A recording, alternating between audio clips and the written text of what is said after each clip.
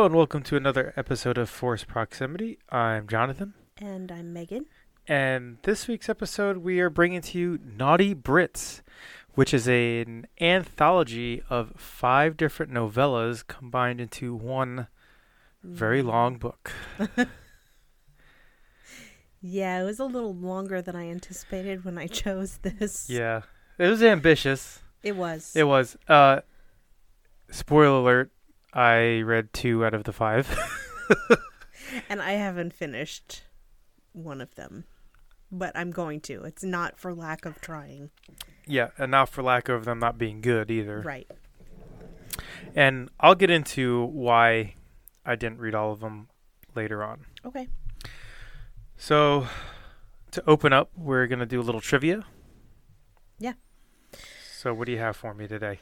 I have one. So, yeah, we went over in pre-production, which we actually did today. Yeah. Different kinds of trivia questions, and I kind of throw ideas out there that I would like, and Megan has to remind me of who our listeners are. Women. And that they don't really care about this part, and this is just for me. So we at least try to make it interesting for our listenership. Yeah. Not that some of the women out there don't love sports. There are probably a lot of them that listen to us that love sports. Maybe. All right, so what do we have today? Okay. Your all-in-one comprehensive single trivia question for the day is... Oh my gosh. Which NFL team appeared in 4 consecutive Super Bowls from 91 to 94 and lost them all? That's easy. Oh. Well? In 1991, the Buffalo Bills lost to the Giants. No. The question is, which team lost? The Bills. Okay. All right. Who? Giants, Redskins, and Cowboys twice. Okay.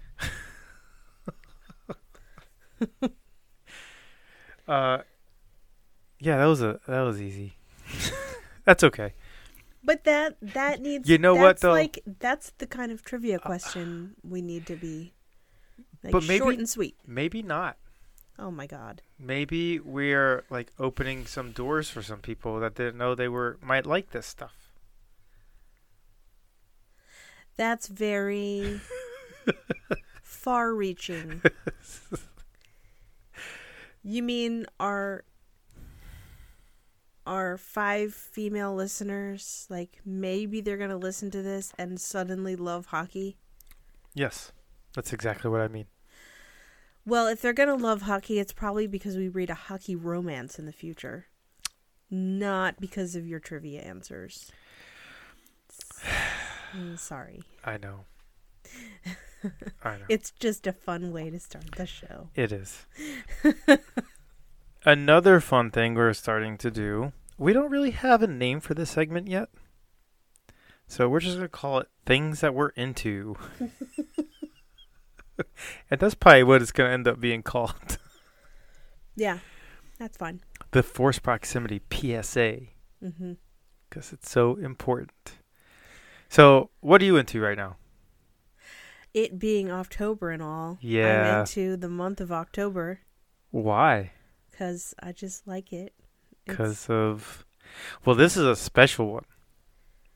Because there's 2 full moons. 2 full moons. Halloween is on a Saturday, so it's a day-long celebration. That means less to me than... The 2 full moons? The 2 full moons. The 2 full moons don't really mean anything to me either. We've been learning a lot about moons and moon phases in our homeschool curriculum. And we read the book 13 Moons on a Turtle's Back, not a tortoise's back. 13 Moons on a Turtle's Back, which is around the U.S. and Native American nations. And I guess they would use a turtle shell as a calendar, since all turtle shells have 13 segments, and okay. there are 13 full moons in a year. So it's really cool how they correspond. That is very cool. So because October has a full moon on the 1st, that means it also has a full moon on the 31st. So, and then they're always called something. The first full moon, it's usually the last full moon in September is called the harvest moon, but this year it was relegated to October, and it's the harvest moon because it's the brightest moon of the year, and it was super bright. You could harvest your crops by it. Oh, I forgot. I took a picture of it in the morning. Yeah? When I left for work. It was humongous and bright. Oh, really? Yeah. That's nice. I didn't send it to you because it kind of looks like shit on my picture. Yeah, pictures of like moon photography is very hard. Yeah, and I'm not good at any photography, so let alone moon photography. But I saw it. I took a picture. And I was thinking of you. I forgot to preface this episode with, if I sound tired, it's because you are. It's because I woke up at 6. Oh. On a Saturday. You were going to sleep in today. Yeah, I couldn't. You know why? Because of Hank. Because of our son beating me up in my sleep. And once I'm up, I'm up. Yeah. I'll sleep in tomorrow, though. Good. All right, so what am I into? Very easy. Sports are back. Mm-hmm. Particularly, well, the NHL just finished. And the Tampa Bay Lightning won the Stanley Cup. Yay. College football is back, although my team is pretty bad. I'll still watch them because it's my school. As you should. I've been really watching in the morning since I'm by myself. I've been watching a lot of English Premier League soccer, footy as they call it over there, because a lot of my students really like it, mm-hmm. and we go for walks a lot because of COVID. Mm-hmm. So it's really it's one of the things that we can do that they can like demask mm-hmm. and walk and stay away from each other. Mm-hmm. So I talked to those kids about that. So I like to at least watch some of it to say I did. Are those games that are happening? Yeah.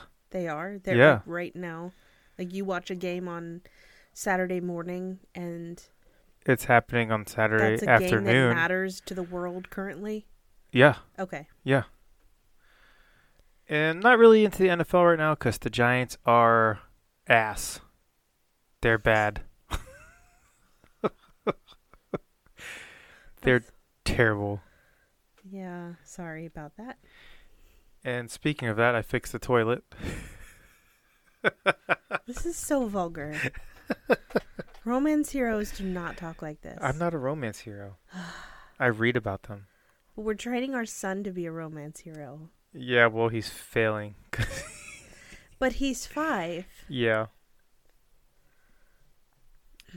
But the toilet thing. What did you say about your favorite show? Toilets are dumb. Yeah, toilets are dumb.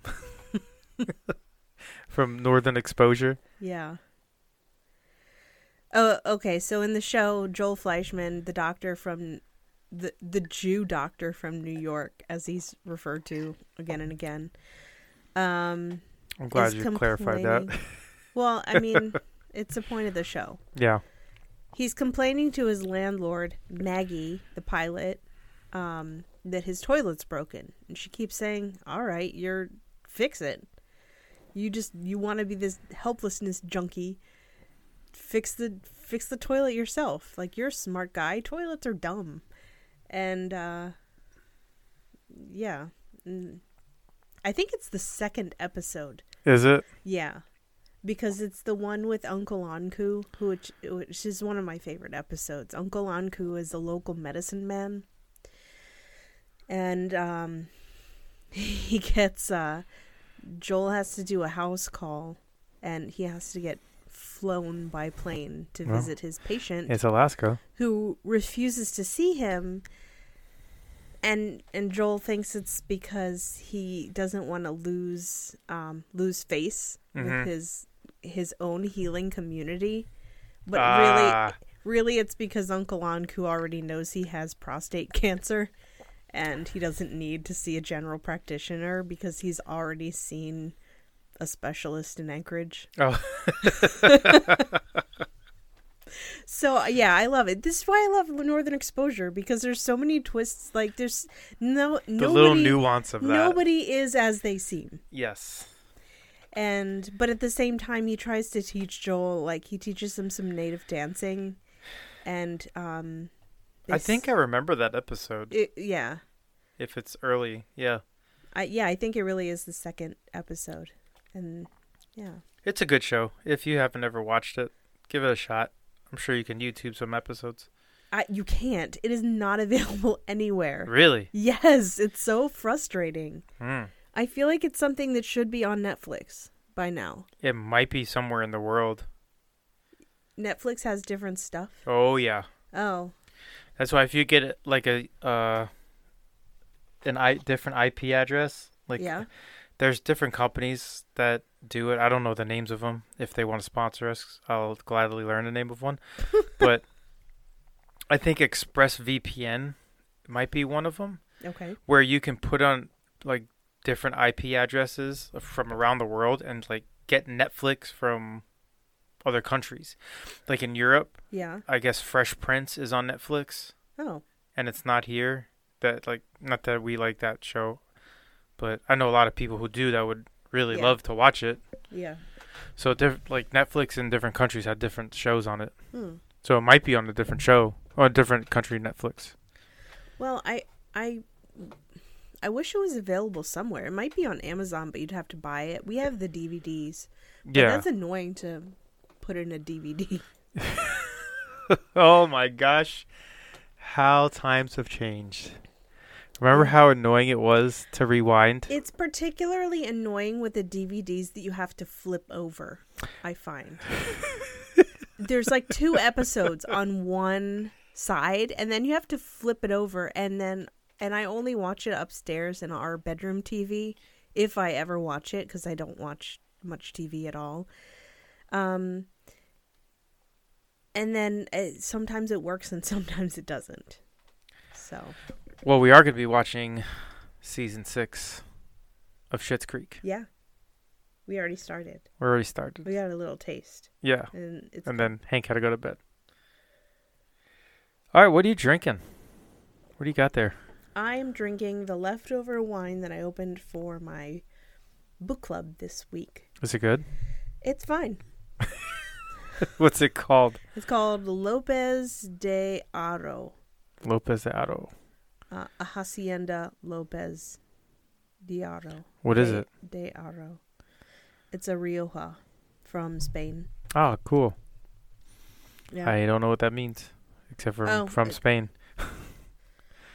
Hold on, it might not be from Spain. It might be like fake Spain from California. Ah. It's in... No, I think it's from Spain. I'm looking for the word España somewhere. And I don't see it anywhere, but it's all in Spanish. Product of Spain. There you go. Yeah. I am drinking 2 things. I am drinking apple cider from our local orchard with apple moonshine that my very good friend Jeff gave me as a going away present when we moved to Illinois. Mixed together as a really good cocktail. It's apple cinnamon moonshine. Oh, yeah. I was going to say, it tastes like apple pie. It's delicious. Yeah, it is very good. It's more cider than moonshine. Yeah. Because well, of course. It's a mixed drink, not gasoline for your car. Well, if you drink that moonshine just straight, it's very good also. Oh, okay. It doesn't taste like rubbing alcohol. Oh. It's delicious. Okay. And when I'm done with that, I'm drinking a Riggs Beer Company, which is a local brewery here in Illinois that is 100% farm family owned and 90% solar powered. That's cool. Yeah. And it is their Oktoberfest, and it is very delicious. And they're located in Urbana, right? Yeah. Urbana, Illinois. That's exactly right. They have a nice brewery, like a nice place to go sit and drink beer. Mm-hmm. They don't have any food there, and they allow you to bring your own. And they have a playground. It's nice to have a bar with a playground. Yes, and a fire pit. So when you hear a can crack open, that is my Riggs Oktoberfest. Mm-hmm. All right. I had planned for us to be drinking English things. And I was going to drink we went to our local grocery store, which has a decent selection of alcohol. And Not if you're trying to be specific, though. They didn't have anything from England except for Strongbow. And I like cider, but I think I like it with food. Yes. And I drank one earlier with pizza, and it just, made me feel really bloated because it was so sweet. Strongbow is... I really like it. Yeah. But I love cider. And it's when I went to England, it's pretty much all I drink. I think I would like it if I was out, and I think for me, cider has to be in a glass. And I was drinking it from the bottle, and it just tasted like fizzy, warm, overly sweet wine. Yeah, and it needs to breathe. Yeah, it wasn't refreshing like cider is supposed to be. I've found that I like any of my beer or cider in a glass. I now pour myself a glass. You do? Unless I'm like mowing and I just grab a Bud Light or Corona and just it's for hydration. I don't care what it tastes like. Okay. And it's cold. Yeah. That's what my Rolling Rocks are for. Yeah, my Rolling Rocks that you've taken over, because I like to buy beer thinking I'll drink it. And I don't drink a single one of them. Is it because you forget or because I drink them all? It's because I forget. Because I drink beer that much. No, I mean I bought a case of Rolling Rock during the first COVID shutdown in April, I think. Yeah. And then I see something that looks okay. I think I bought a 6-pack of Oktoberfest. I didn't end up drinking any of them. Well, there's 3 left. Oh, okay. Well, I don't like drinking at home. I like drinking at a restaurant. I get that. Or at a bar. I don't want to be like... Totally fucked up that pour. I don't want to be intoxicated at home. Not that I ever get intoxicated because I throw up before I get that stage. But I don't know. Yeah, that's true. Well, because I have really bad brain fog anyway. I don't like alcohol. I love the taste of alcohol, and I wish it was non-alcoholic. Well, I love the taste of beer, and I would drink it if it was non-alcoholic, but that doesn't exist. I know it does, but yeah. I'm gonna choose. I'm not gonna buy some O'Doul's. No, of course not. Well, Heineken makes a non-alcoholic version now. What was that? I'm not I'm not an 80-year-old man. What does 80-year-old man have to do with it? I don't know. That's what my grandfather drank when he went to AmVets after he had... He had non-alcoholic beers? Yeah, he was dying of lung cancer.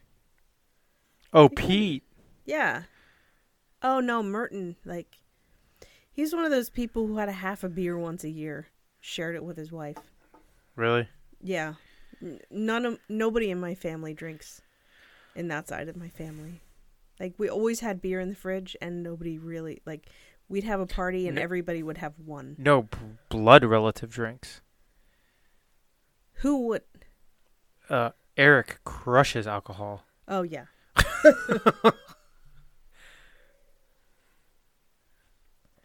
Yeah, he's the only one. Yeah, that dude is one of my favorite people on the planet. Mine too.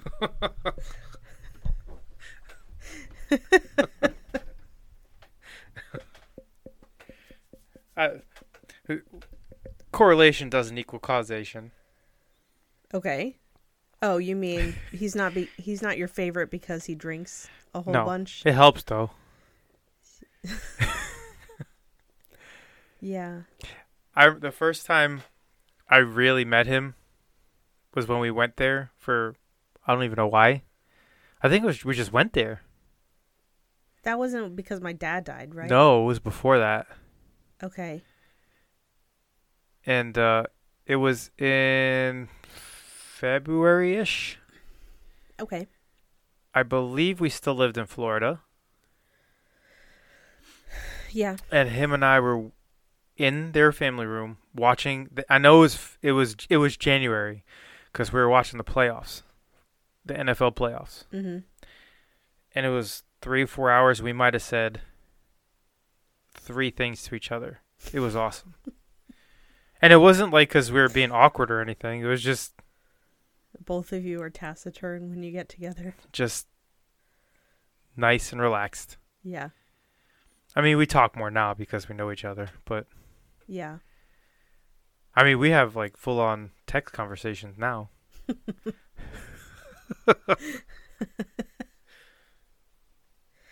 That's cool. Yeah. All right, you ready to get into this book? Yes. I am too. All right. So, Naughty Brits is 5 novellas. They're an anthology, but they all do come together. But not come together as at the. It's not like a Guy Ritchie movie. They had parameters when they were writing this. Yeah, I'll let you take over from here. Okay. So they don't. They're 5 completely separate stories, storylines, different characters and everything. But well, there is some crossover between the characters. But they all had to feature a scene or some half scene. Something had to take place at the benefit at the British Museum. Yeah. And it's the benefit. I forgot the name of the company. We'll probably come across it as we're doing quotes and things. It's a benefit for the Pella Group, who is undergoing this initiative to locally source sustainable food for the world, essentially. Like, getting the world to eat locally and sustainably. Yeah. So it's a really cool benefit. And every character has something to do with this group. So that's, as far as I know, and I've tried to do as much research as I could about this, that is the link. Then that is the only link that these 5 authors had to include in the novella. You say that with a smirk. I do, because there were some other, like I said, there's some character crossovers. And that's one thing. But then there's one the biggest. Oh, the biggest. The biggest similarity between all these things. It's not just the benefit. It's that all the men in these 5 novellas have gigantic penises. Yeah. And Well, is that something do you A, like, B, not like, or C, are indifferent? I'm indifferent, but I picked up on it because I don't read about that very much anymore. Like, I feel like the giant penis, it'll always be a thing in romance, but I feel like the more we talk about feminism in romance, the more we also include positive male body image. And in these novels, it seems like these men are larger than life, in part because of their giant penises. And I was kind of cringing because I was like, well, why is that such an attractive feature? Why is the bigness of their dicks why are they, I don't know. I just don't know. I don't have a lot of experience personally, and I don't know if that I thought we were getting away as a society from like the giant dick man. Because I thought collectively we've all decided that it's not how big it is, it's what they do with it. And now we're getting back to how big it is. Maybe it's just this one thing, though. But how... Because all the other books don't ever mention that we've read so far. They don't... They might allude to it. Like, that the heroine might say something about, oh, wow, that's a very impressive penis you have attached to your body. Yeah. And... Yeah, I guess they did in the Hating Game, didn't they? Did they, though? Yeah. There was something along those lines of what you just said. But yeah, and I think it's not like, oh my God, this guy was like 15 inches long and as wide as I don't know, I'm looking at my Camelback, a can. Okay, there you go.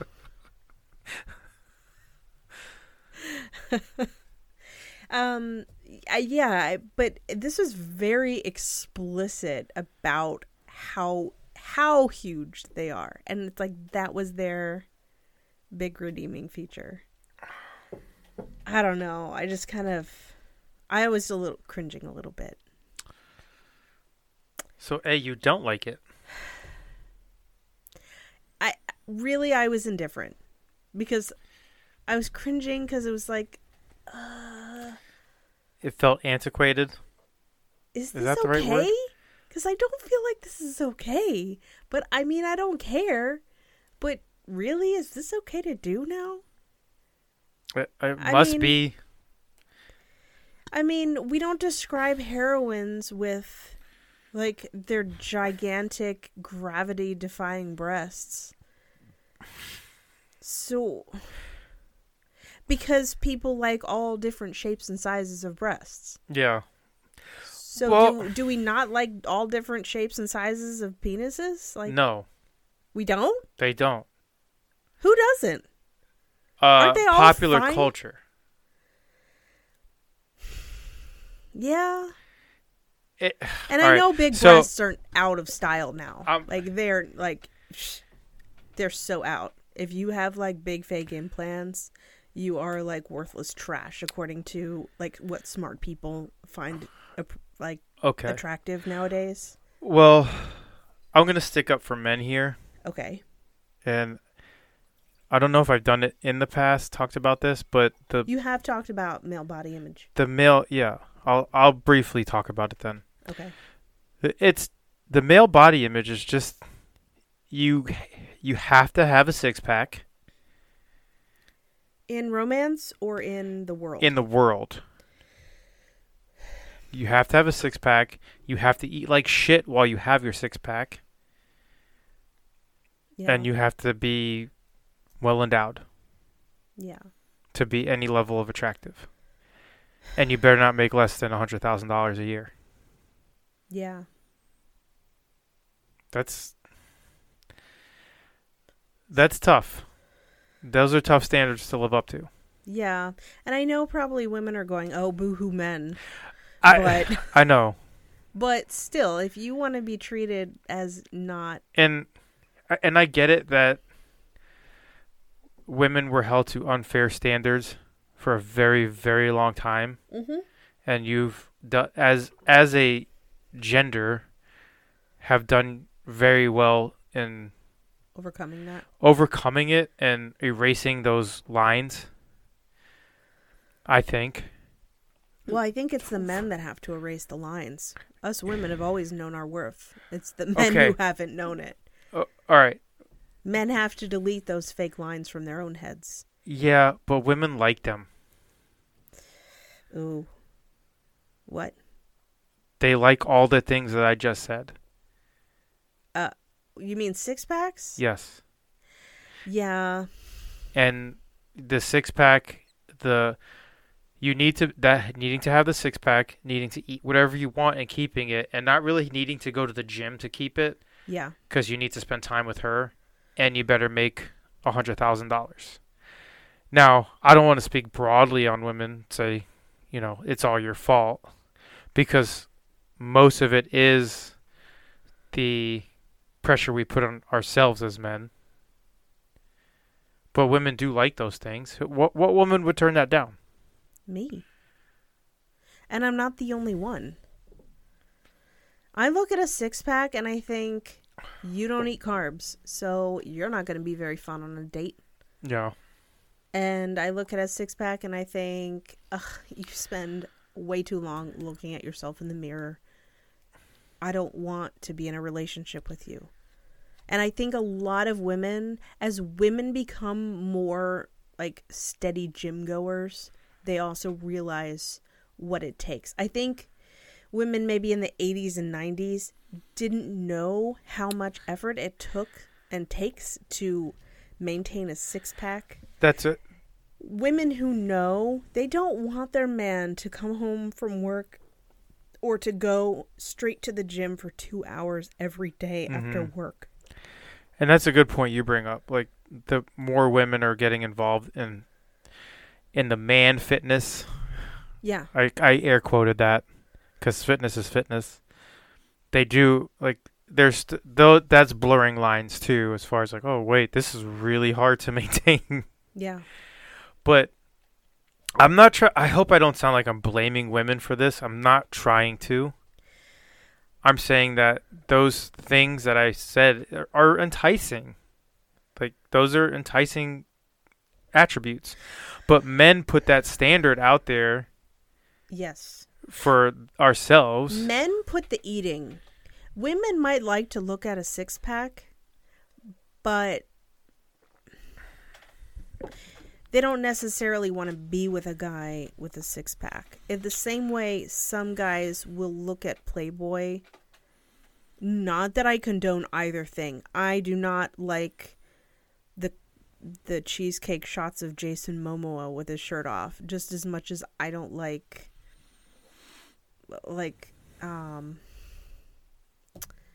men leering and oogling Gia Genevieve on her Playboy cover.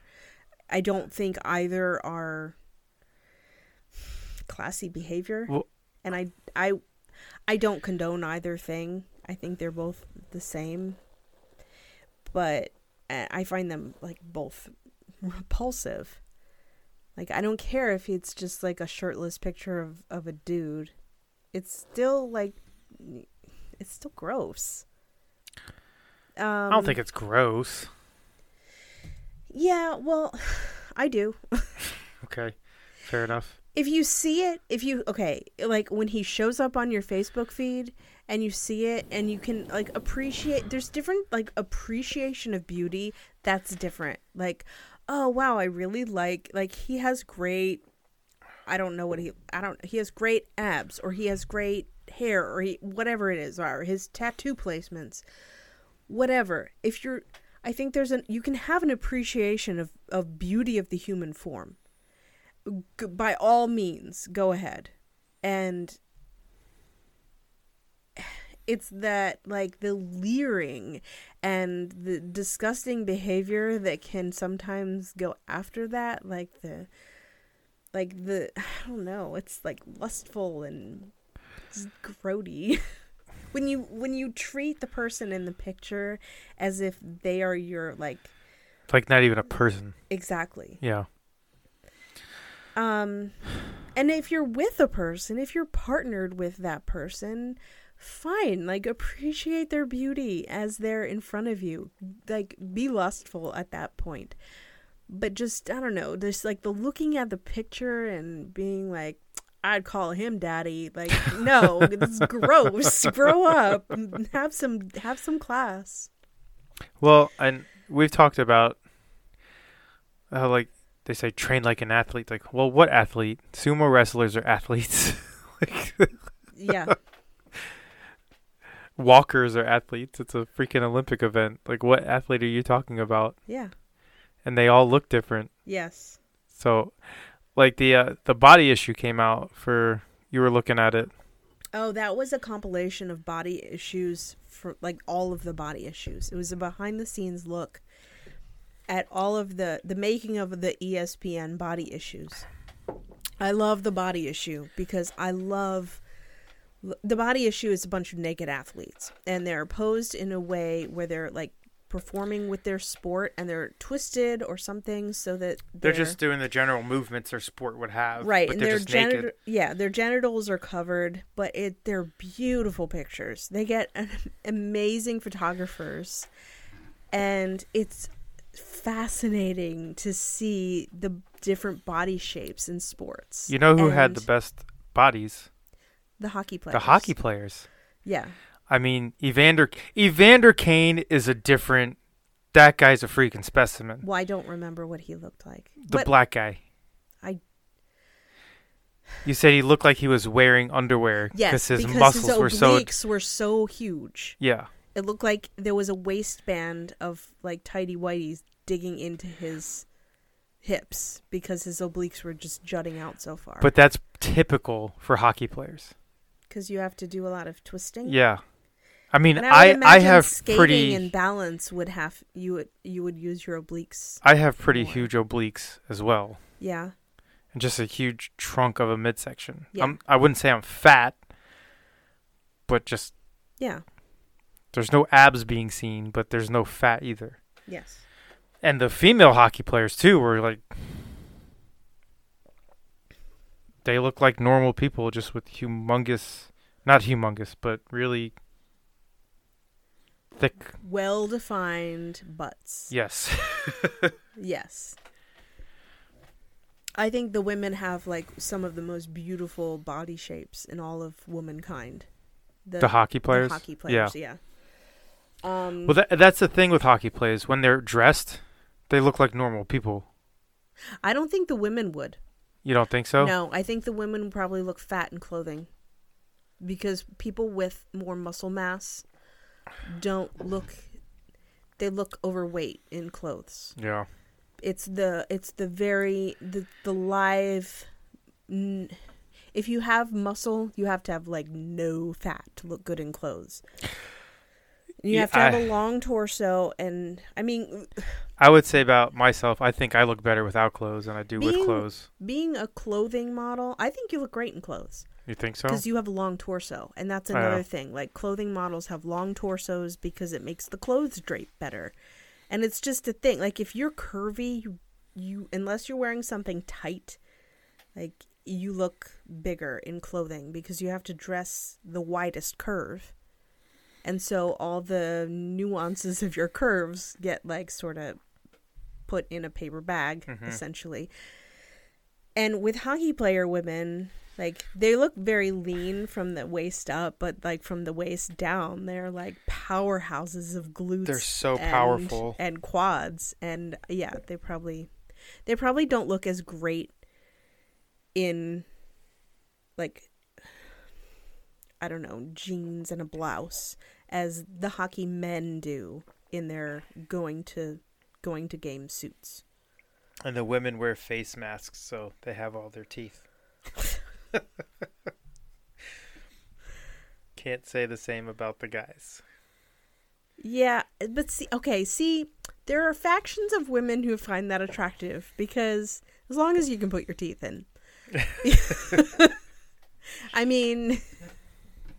If you don't have any teeth, that's a different story. But yeah, if you can put your teeth in and you just have to take them out, like, that's funny. Like, that's when your personality, it shows your personality. Yeah. When you've lost your teeth because a puck hit them or whatever, you played basketball, something. Yeah. Yeah. It's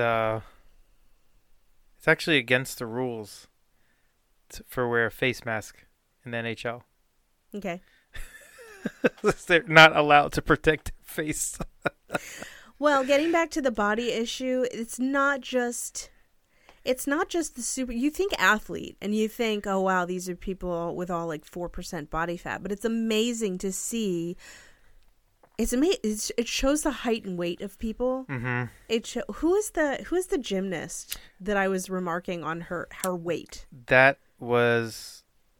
Caitlin Ohashi. Okay, so she's like 4'9", and she weighs 115 pounds. Yeah, which is probably like obese on the scale. Very, because she has so much muscle mass. We saw the picture of like her back, and it looked like my back. Yes, it's incredible. And then and it's, yeah, I just love seeing, like, pare down the clothing and watch these, because they're performing their sport as they're taking pictures, and you get to see their bodies, like their muscles are moving in these intricate movements, and it's amazing to see what the human body can do. And when you remove the clothes, it's easier to see that. So I don't know, I'm a huge body fan. Well, yeah, I am. I'm a huge fan of the human body. You are. Which is why I love the body issue of ESPN. Mm-hmm. Yeah, and the female shot putter, I always forget her name. I love watching her too, because she's just so strong. Yes. And she's also an athlete, and I get a lot of meal ideas from her, because I remember she eats a lot of protein. She has to eat. She couldn't get enough protein into every meal, so she just put unflavored protein powder in everything. So she add like spinach and artichoke dip with tons of unflavored protein powder mixed in, and she just like smeared that on all of her food. Yeah, which sounds delicious. Gotta do what you gotta do. And at that point, she's not eating for body composition, which she kind of is, but she's eating for performance. And if you eat right and you exercise, your body composition will be what it needs to be. All right, so the 5 books, I read the first novella and the last novella because you told me I had to read the last novella. Yeah. So we'll get into that last. Okay. But the first one is called A Duke Worth Falling For by Sarah MacLean. And this is where I have the synopsis right here written down, if I can find it. All right. A Duke Worth Falling For by Sarah MacLean. Her career is in tatters. Celebrity photographer Lila Rose. Told you I woke up at 6. Retreats to the British countryside, complete with fluffy sheep, rolling hills, and Max, the stern, sexy farmer who tends to them. But their lazy days and lush nights aren't as far from the spotlight as Lila thinks. And Max will have to reveal the truth if he's going to convince Lila that some dukes are worth the risk. So Max is just a tortured soul because his first marriage fell apart. And he's just never been able to pick himself back up after that. Yeah. And along comes Lila. And from as the heavens. She gets trampled. She gets almost trampled. By a sheep. Yes. Named Mabel? Yeah. I want to say. I think it is Mabel. And it's an enemies to lovers kind of. Because they start off not on good terms. And he wants... It's a very brief enemies to lovers. Because it's a novella. It's got to be brief. Right. So they fight each other. And then they have sex with each other. And then they have sex with each other some more. And then some more. And that's the synopsis? Yeah. So... But the whole point is that he tells her that he's the land steward. Yeah. So she is trying to take a picture of this sheep as it's barreling toward her. And as she says, these sheep were not storybook sheep. They're not the sort of sheep that you count with the fluffy... She did say that. The fluffy stuff. They are... That was my stomach. They are muddy, pungent, and noisy, it says. Thank you. She's taking a picture of them for her photography project about this company that's doing this food sustainability. There's a connection. So she's... And what's his name? His name is Max, but it's... I'm looking for it now. They'll tell me. It's Rupert Maximilian, yes. whatever his title is. Yeah. And he's the Duke. He's the Duke with a big old dick. Blah, blah. Yeah. And he just can't find a woman to put it in. Yeah, those things banging between his knees. Really, it is like that's how it's described. So the whole time I'm reading these novellas, I'm like thinking about the logistics of having a penis, especially having a penis that big. So, and you don't have to answer these questions, but this is what's happening in my head. I'm like, okay. So inevitably, as soon as he sees the woman that he's like hot for, it gets hard.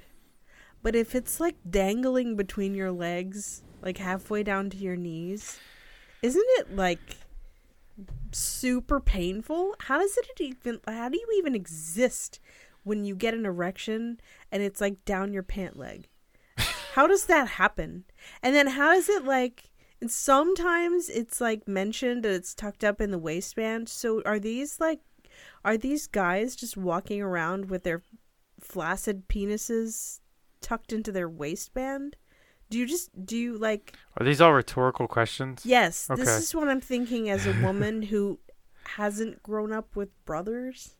Like, maybe if you have brothers, you know these things. Or maybe if you have husbands that talk about this stuff, you know these things.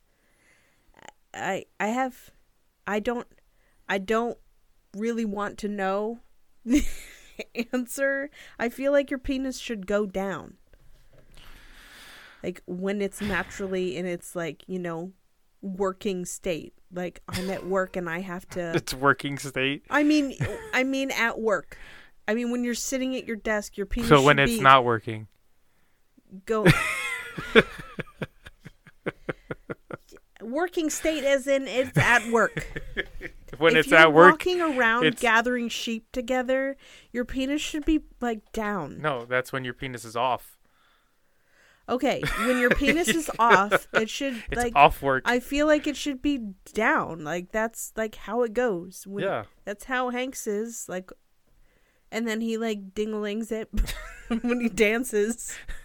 But how can you ding-a-ling it if it's like tucked up in your waistband all the time? And how do you know, like, when do you switch it from like going like hanging down in its natural position to like, oh, I might see the love of my life, so I've got to tuck up my giant penis into my waistband so it can get hard and I can rub it against my woman. There's a lot of logistical concerns I have in this novella series. Yeah, there's not that much that goes into it. It's just there.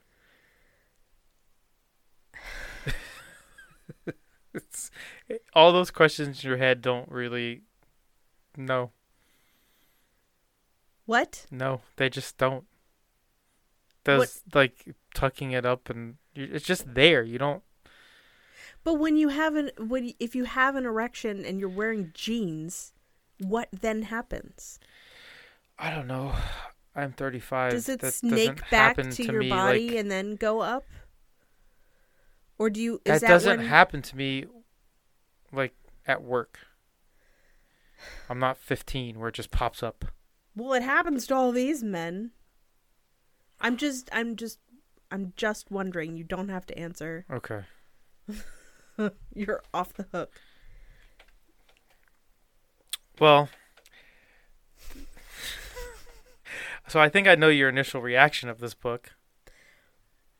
No, well, okay. So for each story, we have to answer these questions. Yeah, so let's get into this. So, were you probably? I'm gonna guess you were into all of these books as soon as you started. All of these novellas as soon as you started them. No. You were not. Okay, I was wrong. Okay. I was not either. And it took me like a couple chapters to get into them. Mm-hmm. And just because. Sarah MacLean's I was really into because of the first paragraph with these sheep were not storybook sheep. Yeah. And I was like, okay, let's see where this goes, Sarah. And let's see where this goes, Sarah. Well, she's my friend because I listen to her podcast. Okay. Fated Mates. Does she follow you on Instagram? No. Oh, well, I don't know. You might. You have a lot of authors follow you. Yeah, not Sarah McLean. But one day we'll be best friends. Yeah. And she'll take me to lunch in Brooklyn. Oh, okay, good. So me and John Krasinski can go too, because Yeah. we'll be best friends. Yeah, and we'll invite Emily Blunt because she'll be looking for something to do. I feel like she's nice anyway. Yeah. So yes, I really liked it because the banter is really good. Sarah McLean, this is her first contemporary. She writes Georgian romances, which is like right past Regency. And they are very feminist and good. And good. They can be feminist and not be good, but hers are both. And they can be, any book can be anything and not be good. Yeah. So Like some of the books that we've read on this podcast. sure.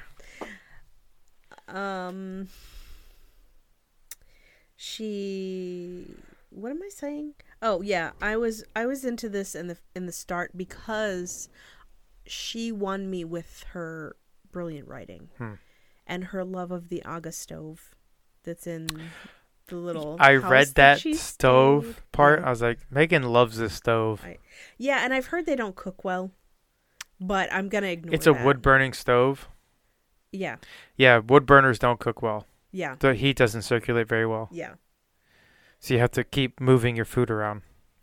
And I think they're like, those particular stoves are only in England, and yeah, chefs complain about them all the time. But they still look really cool, and they're just like these huge hulking masses. Yeah. And yeah. Probably a great like wood burning oven, like wood burning heater for the room. Yeah. Just put a kettle on it. No big deal. Yeah. So this was the one that I was into at first. There were two that I was into right off the bat. And this was one of them because I really liked the writing. And then it didn't. Oh, Rupert Maximilian Arden, 14th Duke of Weston and Earl Salterton. There it is. That's the one. Yeah, so I really liked this. And this is the quintessential, this is what I was expecting from all the Naughty Brits stories. He's a guy that's he's a grumpy hero. And he falls in his one true love with this woman that he falls in love at first sight.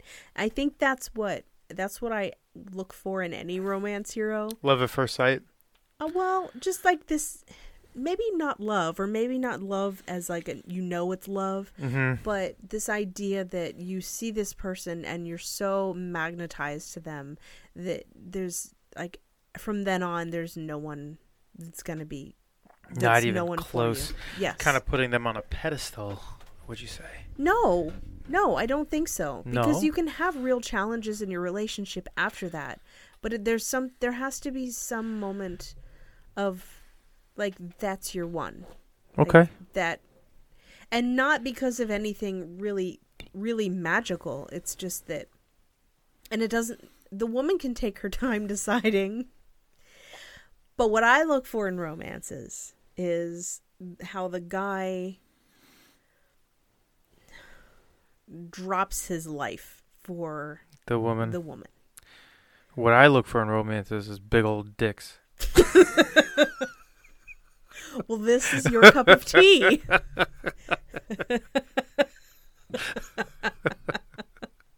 I'm kidding. I don't really look for anything in romances. I just go for the ride and see where it goes. Yeah. And I hope I keep doing that because I like reading books that way. Yeah. I guess I like alpha males that. Yeah, I like alpha males that are not alpha. I like them too because it gives the story more. Yeah.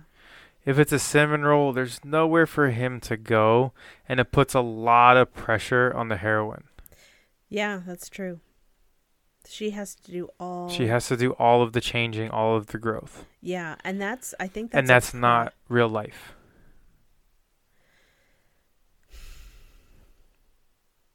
But in a romance novel, you're only seeing part of a life. Yeah.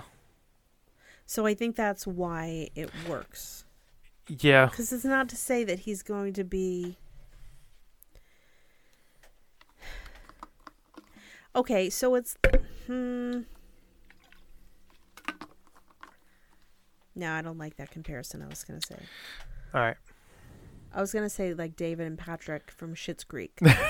And Patrick is very much a cinnamon roll. Yeah, but Patrick had to grow out of stuff. But Patrick did have flaws. He did have flaws. He did have things to work on. He brought major issues into the relationship. Yes. So I think if you had just seen them get together, you would have thought that David was just neurotic and Patrick was the cinnamon roll that didn't have any changing to do.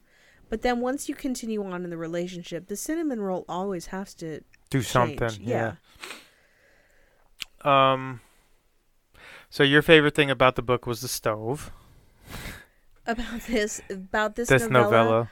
No, I think I really liked Lila Rose. You liked the girl? She was really fully developed. I liked the author's voice. Yeah. I thought it was just written very well. My favorite thing about the book was, or this story in the book. Yeah. I don't know. Here's my favorite thing. I like that he had a pub that he went to, and all his friends gave him shit. Yeah. And he was the Duke, and he took it and loved them for it. Yeah. I really liked that. Because the pub owner was a great character too. Mm-hmm. He had like 2 lines, and I feel like I knew who that guy was. Yep. And I feel like if I was a Duke, yeah, I would act like that. Yeah, you definitely would. And you would also be your own land steward. I would. Yeah. Well, that's my dream. Yes. To be my own land steward. Yes. Yeah, so we can go on. What made the setting unique or important? It couldn't take place anywhere else. None of these stories could. Right. They had to be in England. Yes, and I think this had to be in the hill country. So I think we'll just put number 3, like broadcast it for the entire series here. Like it has to be in England. Well, yeah. It's Naughty Brits. Yes. You have to have that stoic, button-down British person. Absolutely. Who like lets loose and just goes crazy over their one person. Yeah. Which is why I loved the idea of this book. Yeah. I didn't get it a lot though. No. No.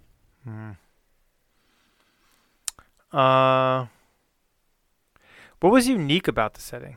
This one you said the hills. Well, okay, in this one he has this big dukedom, but he lives in a few apartments in the main house. Yeah. But the photographer, Lila Rose, is staying in a guest cottage. Well, not a guest cottage, but a cottage on the property. And I think the choice to stay there, it just made it very cozy and homey. And you had the stove, you had the Duke cooking for her, making eggs and everything from his own supply. Yeah. And it was very important to him. Like, sustainability was very important to him. So they seem to have the most in common mentally and intellectually. I feel like they're going to make it. I felt like that too reading this one. Yeah. Because they end up getting married or engaged at the end of it. Yes. And she's jet setting, doing photography work, and always coming back. And he's leaving her love notes. Or not even love notes. He's just leaving her a note like, I'm out lambing. Yeah. Love you.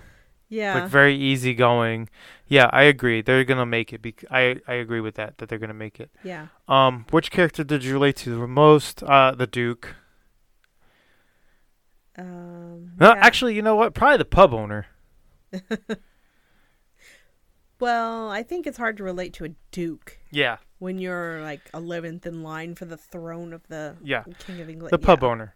I could see myself as a pub owner, not royalty. Yeah.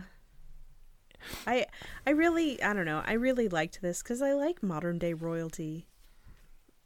When it's not the royal family. I like the dukes and the earls and the... Fergie? No, she's the royal family. Is she? Well, her people are. She's I don't know divorced, anything about so she's them. not anything now. She's the Jenny Craig lady, but... I don't know anything about... Yeah, Fergie married one of Elizabeth's sons, I think. Is that what? Yeah, I'm not a huge royal family enthusiast. I like the Queen, and that's about I like it. Harry, because that dude like snuck into Iraq to fight and Yeah, that was refused cool. to leave. Yeah.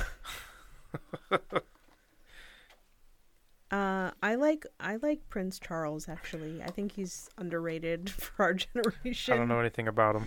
He hates pharmaceutical companies, so he is my guy. Oh. So number... Well, we talked about the ending just now. We think they're going to make it. Yes. Yeah. It was a nice ending. Yeah. I don't think anything could have been different with that. I liked it. I don't care about who would play them in a movie. I didn't even think about it. Oh, okay. So she has like wild curly red hair. So I was picturing that comedian. I was not picturing her to be very pretty. No. I was picturing that comedian that wears that awful outfit on her Netflix special. She has that wild curly red ringlet hair. You're thinking of Michelle Wolf. Is that her name? Yeah. She's she funny. Doesn't look like a Michelle. She's very funny, but there's just something not attractive about her, or maybe not sexy about her. Oh, I think she says that in her special quite often. I don't... Her voice is terrible. Yes. It's shrill and a Midwestern accent. That's what I was picturing for Lila Rose. And I was picturing she's wearing leggings and a thick, chunky cable knit sweater covering her rear end, like as a tunic top. And I'm like, oh my God, what a bad choice for somebody with a big butt. Yeah. Like, this is unfortunate clothing choice. But I wanted to picture it as Sarah McLean probably saw it as she was writing it, which was as flattering. And obviously Max loved her big rear end. So... Well, I agree with that. It did her a service. Yeah, no.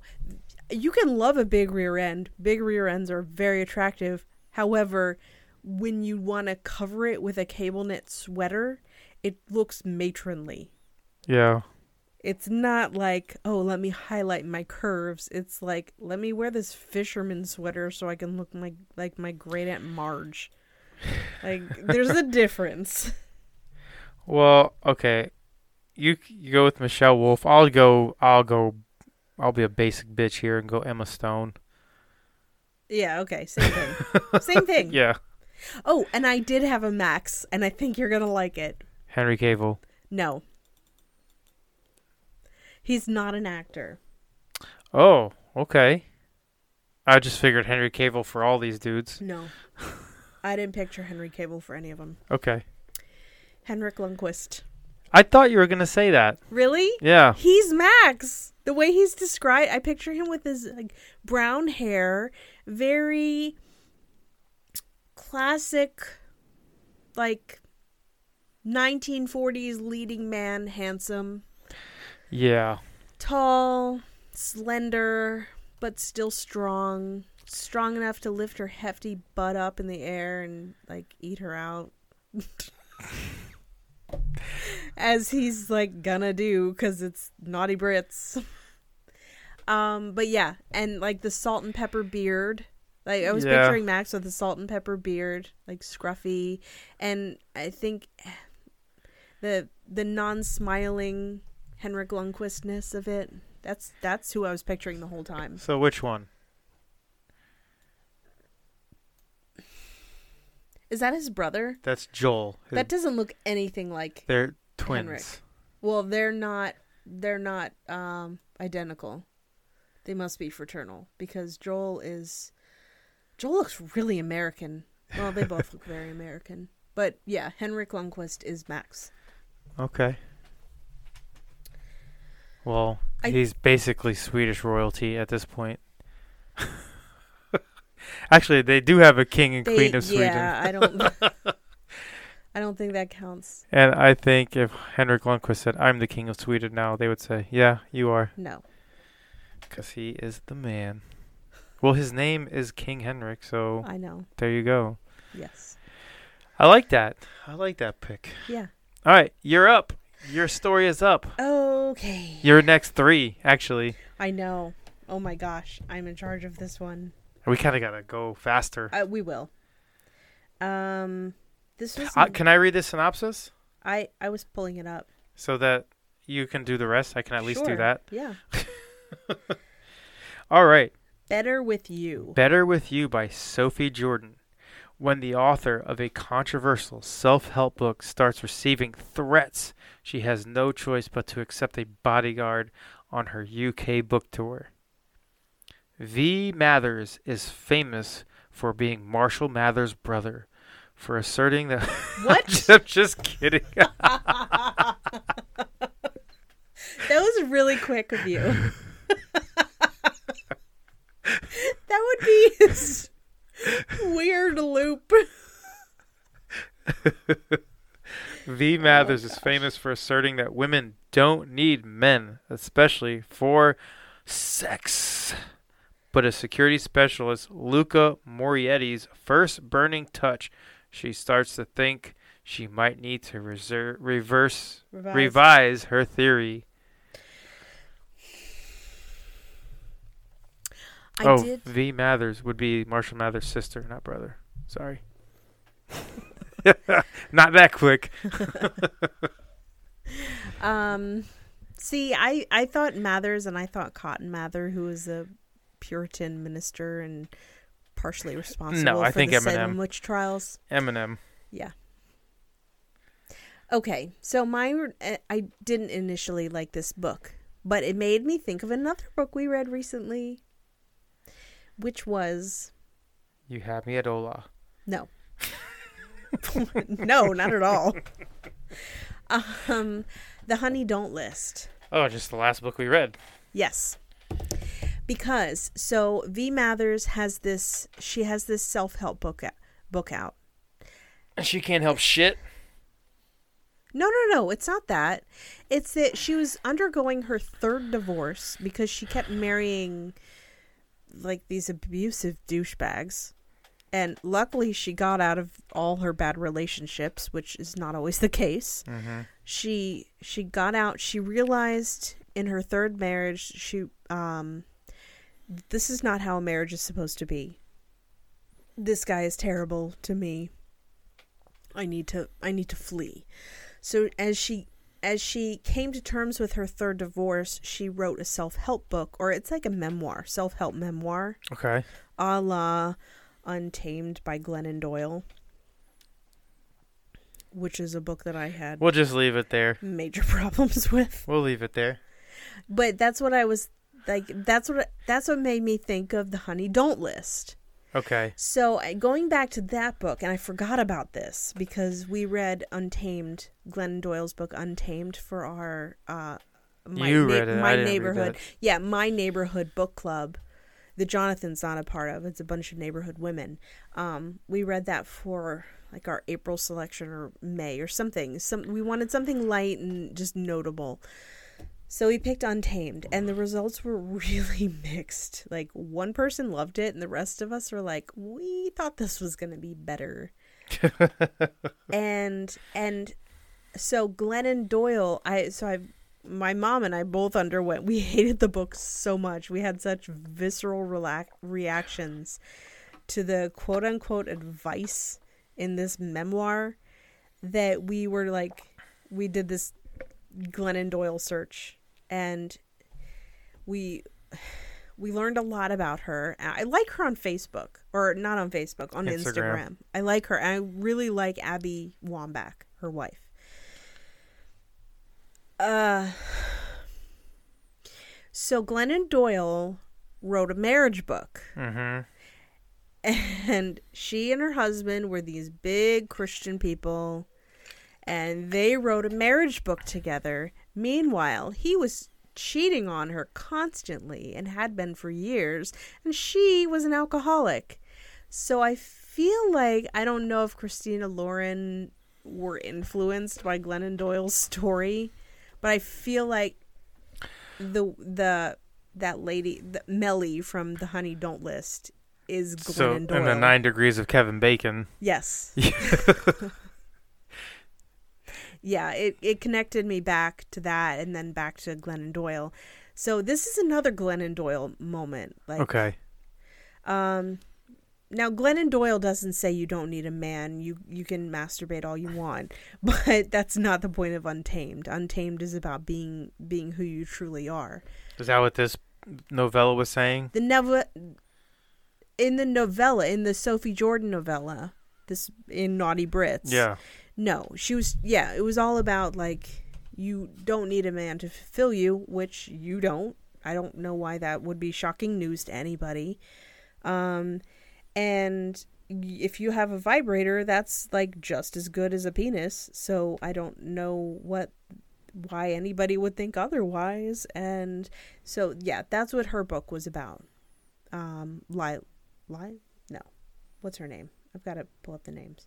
Does it say the name? Oh, V. V Mathers. Yeah, so V wrote Marshall's this sister. book. V wrote this book, and it became a runaway success, a la Untamed by Glennon Doyle, which is probably what made me think about it. And it really upset men because apparently they've been living under a rock for the past 2 decades and don't know that women have been saying this. This is nothing new. So you can kind of see why this wasn't my favorite. Mm-hmm. I feel like she's like working, like, this is a 20-year-old premise here. Yeah. So she is big, strong woman, doesn't need a man, doesn't need a male bodyguard, which leads me to believe, like, this isn't that strong of a story, because the whole thing, you should have just given her a woman bodyguard. Yeah. So she tries to, like, this guy's tailing her, and she's never been to England before. She has this English bodyguard, and has to accompany her everywhere. So the first place she goes is to a restaurant, and the guy has to save her. And she wants to go all over, and she ends up doing nothing because the bodyguard has to follow her. And it's going to be awkward to have to make conversation with this guy who is paid to follow her around. So, yes, very awkward, but the guy looks like Henry Cavill, apparently, but not to me. To me, he looks like... Tom Hardy. Yes. Which I feel like... I was thinking Tom Hardy the whole time. Well, I feel like Max is supposed to look like Tom Hardy because Sarah McLachlan, like, loves Tom Hardy. But, yeah, I feel like this guy, V's guy, Luca, is Tom Hardy. Because Tom Hardy can get really scruffy. Mm-hmm. And this guy is not scruffy. He's very, like, a suit-wearing, button-down bodyguard. But, yeah, I mean, you can see where it goes. Like, she needs his protection at some point. Because somebody throws eggs at somebody next to her. Which is the whole moment of terror. She gets egged. She gets turned into an omelet. Yeah, and if it wasn't for him, like, knocking her down on the red carpet on their with way into the benefit. Dick. Yes, and that's there too. Because once they're in the British Museum, she has to, like, she just, like, jerks him into the closet. Oh. Yeah. Yeah. All right. So he has the big old dick. Your initial reaction? I didn't like it. Did it hook you immediately? Not at all. There was a lot of, I don't need a man. I wrote this book. I don't need a man. I wrote this book. I don't need a man because I wrote this book. So what was your favorite part? I liked Luca. He's a nice guy. He is a nice guy. He has this big Italian family. And when he realizes how special she is, which she's not that special. I think my least favorite part is V. She's just not that great. But he sees something great in her, and he takes her to his family's Italian restaurant, and she has the most delicious food, and he takes care of her, and they have to share a motel or a hotel. Oh. And so there's only one bed, and he has to sleep in the chair because neither of them would sleep if they slept in the same bed together. And so it comes to find out that she wrote this whole book about how women can masturbate and it's just as good as sex with a man. And then she comes to find out it's not. And then she comes to find out that, like, no man has made her orgasm. And he says at some point, well, I could. And then she gets really bold all of a sudden and is like, well, prove it. And he proves it. Of course he does. And then, yeah. So the sex is good. I didn't love the story. I felt like it was just old. Okay. Did you relate to anybody? No.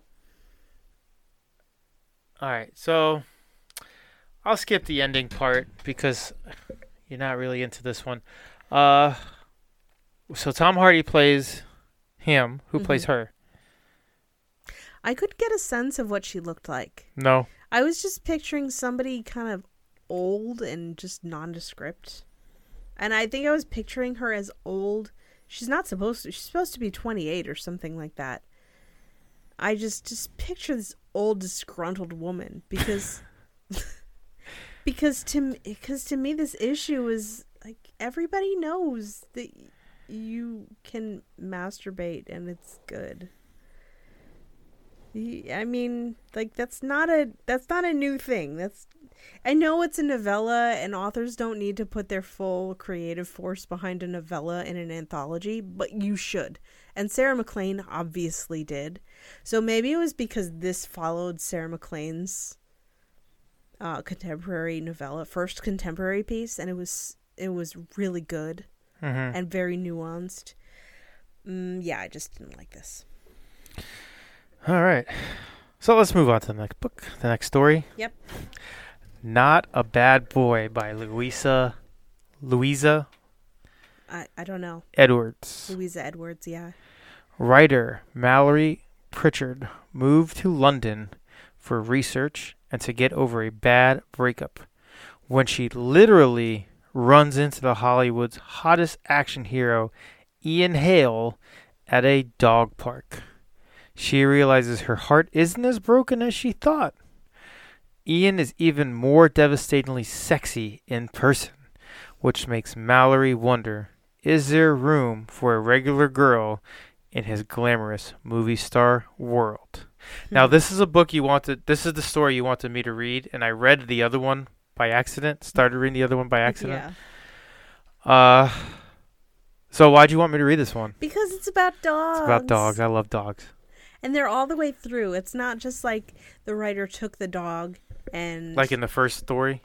Huh? The first story. See, you don't even remember. There's a dog in that one. Oh, yes. Yeah, but no, it makes sense that the Duke would have a dog following him around as he's working as the land steward. But I feel like a Duke having a dog... That dog knows to behave. And he knows to lurk in the background. Yeah.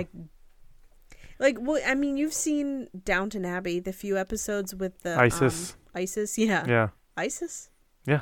Yeah, that's right. The Egyptian goddess. Not the terrorist organization. Yeah, you know what? I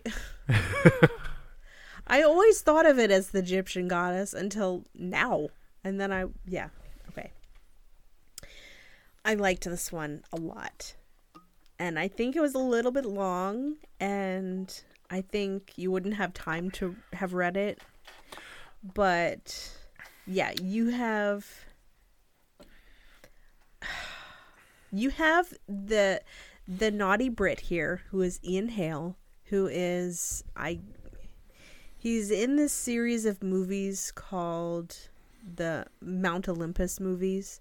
So he plays a Greek god. He plays Zeus, I think. Okay, so I already know who's going to play him. Who? Keep going. Okay. So he plays Zeus, and he is very beautiful. And he keeps up his beauty. Like, he has to work with his trainers for hours a day. So you'd appreciate that, Jonathan. Yep. Because he has a six-pack because he has to. He is paid to have a six-pack because he gets paid to go to the gym every day to look the way he does. So Ian Hale has this little rescue dog. Not little. He's just a pit bull. And then Mallory's dog, her Irish Wolfhound, my favorite breed, runs into the other dog, and she's like muddy at his feet, and he doesn't help her up, and she recognizes, she's like, "Oh, hello, Mr. Hale," and he rolls his eyes. But then they start talking about dogs. He asks her some weird question, and he just ignores that she celebrity cited him in front of him, and he asks her some question. They start chatting about dogs, and then they're both really into each other, and it's obvious. And then he just like walks away. He throws the ball to the dog and walks away. Her dog walks away. So she's like, okay, well, what am I gonna do? And then she comes back the next morning, and he's there, and he's not there. But she's like, I don't know, maybe he frequents this place, and we have to give him his tennis ball back. And but he shows up, and they start talking about dogs again, and they really start bonding over rescue animals, and they have this great conversation that's just very much normal people. Two normal people talking to each other, and you get the sense that he hasn't had that normal conversation, because to everybody else he is Zeus, the god of Mount Olympus, and he doesn't get to talk about dogs and things that he likes and the person that he is underneath his six-pack that he has to maintain because he gets paid to do that. So it's really, you get a sense that there's something lurking underneath, and you know that he's really attracted to Mallory. And she is described as very voluptuous and very like plus size. She's like a plus size goddess, but she's still very normal, average looking, which I love. And she's like, well, he cannot be attracted to me because he has all the Angelina Jolies of the world that he can be attracted to and should be attracted to. Yeah. So it just doesn't really make any sense why he would choose me. But then she starts talking about what she does. He asks her about what she does. And she's writing a nonfiction book about how the intersectionality of women and feminism, and, well, women in history and feminism, and how women used, how cookbooks allowed women to have a sense of place and have a sense of self when nothing else before had made them do that, because the earliest cookbooks were written by chefs for chefs, and then when women started taking care of women started writing these cookbooks for other women, and then their world sort of changed. And that's something I really appreciate because I studied that when I was in college. And I still study that. I have a huge collection of cooking anthropology books. and I love looking at them. So she mentions that she has to go look at the cookbook collection at the British Museum. So there's the... No, that's not even the collection. Oh, it's not the connection. Okay. Yeah, she just took the British Museum and ran with it. And then he says, I think I could help you out if you need somebody to help you, like, look into the collection in the back room. And he has an in because he's supposed to make a public appearance at the benefit that's upcoming, and he knows... We'll get to the woman's name. He knows the director, the big the time ex-wife. director of... Yeah, who is the ex-wife of Max. Yeah, Max. From book 1. Yeah. Who is an amazing person. Is she? She is unbelievable. She seems so in the first story. Yeah, she's amazing. She's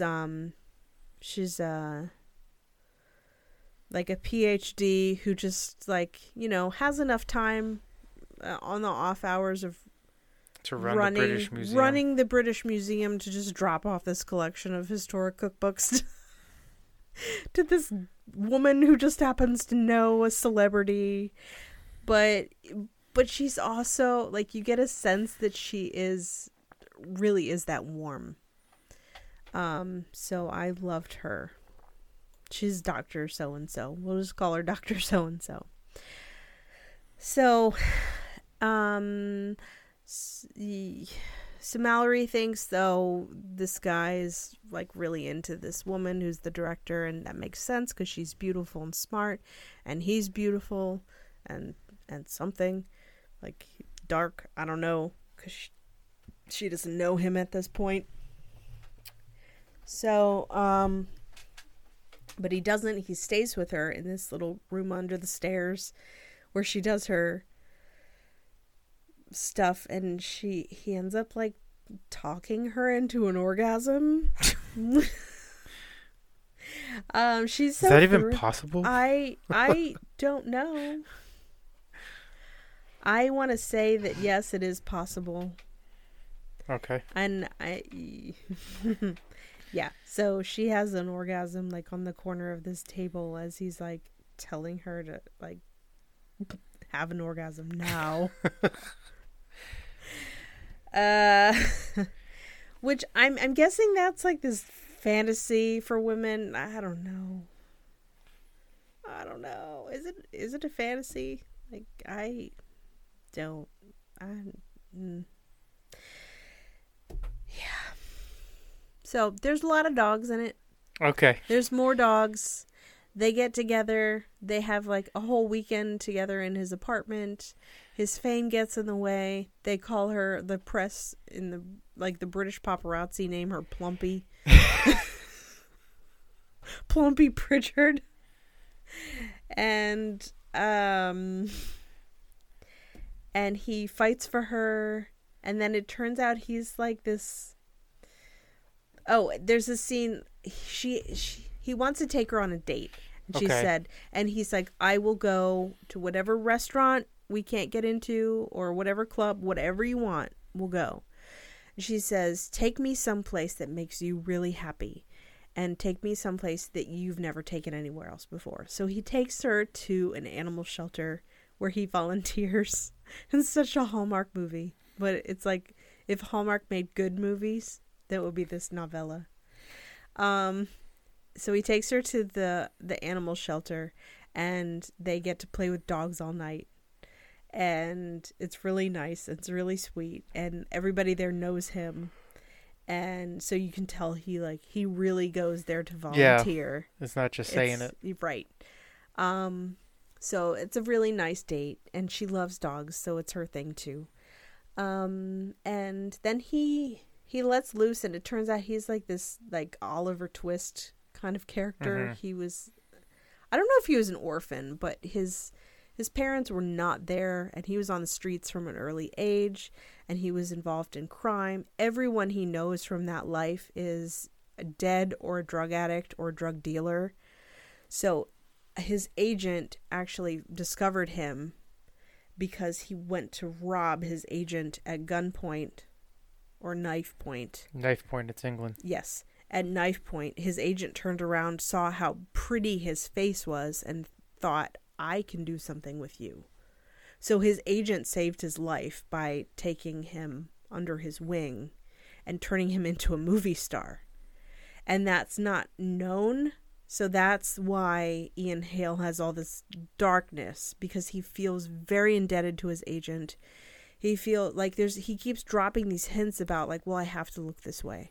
I have to go to the gym. I don't want to, but I just have to do these things. And I have to make these dumb Mount Olympus movies. And even though he's reading indie movie scripts and about things that are actually important to him. And you get the sense that he is not at peace with his own life. And he doesn't like the fame. He doesn't care about the money. And he's very much like a loner. And he hasn't dated anybody for real in 2 years. He just gets like, he has to date these models so that they can be up and comers.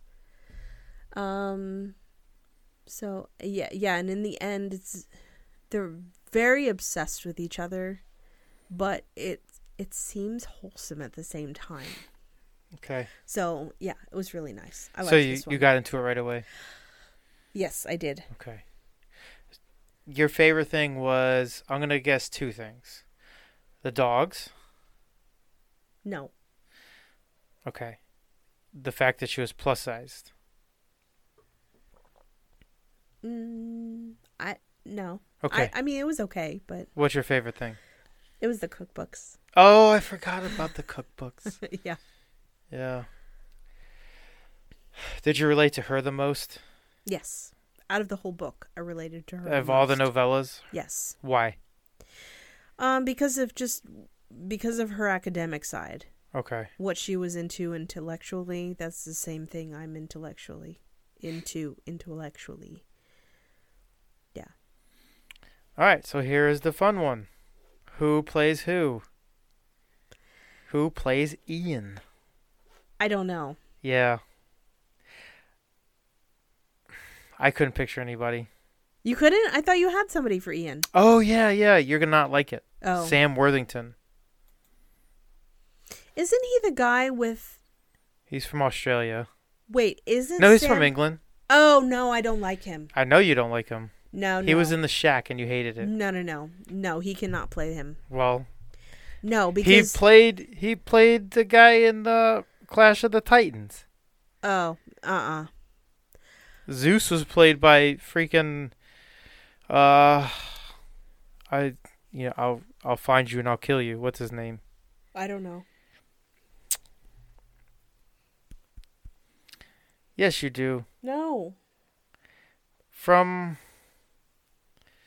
Love Actually, he was the dad. Why can't I think of his name? Natasha Richardson's husband? Yeah. I don't know. I can't think of his name either. Irish guy. Liam Neeson played Zeus. That name sounds really wrong to me. Liam Neeson. Okay. Well, he can't be it. He's too old. No, I think I'm picturing nobody. Nobody in particular? No, I couldn't picture anybody because I picture somebody very, very tall, very thin. This guy had a huge dick. Well, of course. Almost the hugest of them all. What about Luke Evans? Luke Evans, who's that? Gaston. No, he's not tall. He's not? No. I thought he was. I think he's short. I thought he's at least 6 feet He's tall. also gay, so I can't... Yeah, but who cares? He's played in... He's 6 feet tall. He seems very gay to me. Does he? Yes. I've always thought he was gay before he came out. And yes, he just seems too gay to be that into a woman. I think he can act it. He's an actor. He's also too old. He is old. Ian's younger. I don't know. Brown hair, young guy. I don't know. We'll get an up-and-comer for that one. Yeah, exactly. And for her, I don't have anybody. No. Sorry. They're just so unique characters. No, it's that she's so normal looking. I can't imagine a celebrity playing her because I imagine her just looking like any girl next door. Okay. All right, so let's move on. Okay. Book or story by Tessa Gratton called Songbird. I started reading this one. I got 6 chapters in. Yeah. Former American soldier Daniel Kelly's mission is simple. Close the deal to buy a Welsh pub on behalf of his family's corporation and survive another anniversary of the worst day of his service. Too bad that from the moment he sees the pub's owner, Elspeth Gwendolyn, is the only thing Daniel wants to conquer, even if it means lying to her about his agenda. Okay, I didn't finish this one. But I really liked it. I liked it too from what I was reading because I liked the pub. Yeah. I like small Daniel. businesses Yeah. that know their patrons. Yeah. And the pub was described as busy enough to keep her moving, but not too busy where she needed extra help. Yeah. I like that. I think that's a direct quote, actually. Was it? Yeah. And it just sounds like she's hosting her friends all the time. It does. And I liked how that sounded. So that's my favorite thing about this book, the story. Okay. I was kind of hooked right away with this one. Is it because the guy was the American? And a soldier. Yeah. And it was in a pub. Yeah. And the way, I don't know, their interactions, they're flirty right away. Yeah. They liked each other right away. And they both Made pretty it much known. said, I like you and I like you too. Yeah, that was And interesting. We're totally going to do it later. Yeah, I know. And she took charge. Yeah. She's the naughty Brit. Well, she's the Brit. She's Welsh. Yeah. I don't know how it connected to everything else. I'm sure he has a big old wiener. But Yeah, I didn't get to his wiener. okay. Good. I didn't get to her describing the size and Thank girth you. of it. So I'm assuming that it's gigantic just because they're all the other ones are just so gigantic. I didn't read into it too much to connect with anyone, and I don't know if anyone's going to play this. I have no idea. She would have to be someone very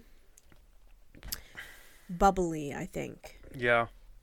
And also have a good opera singing voice because she was an opera major and had to quit school a semester before she graduated with her music performance degree. Well, there is someone like that, but she's not British.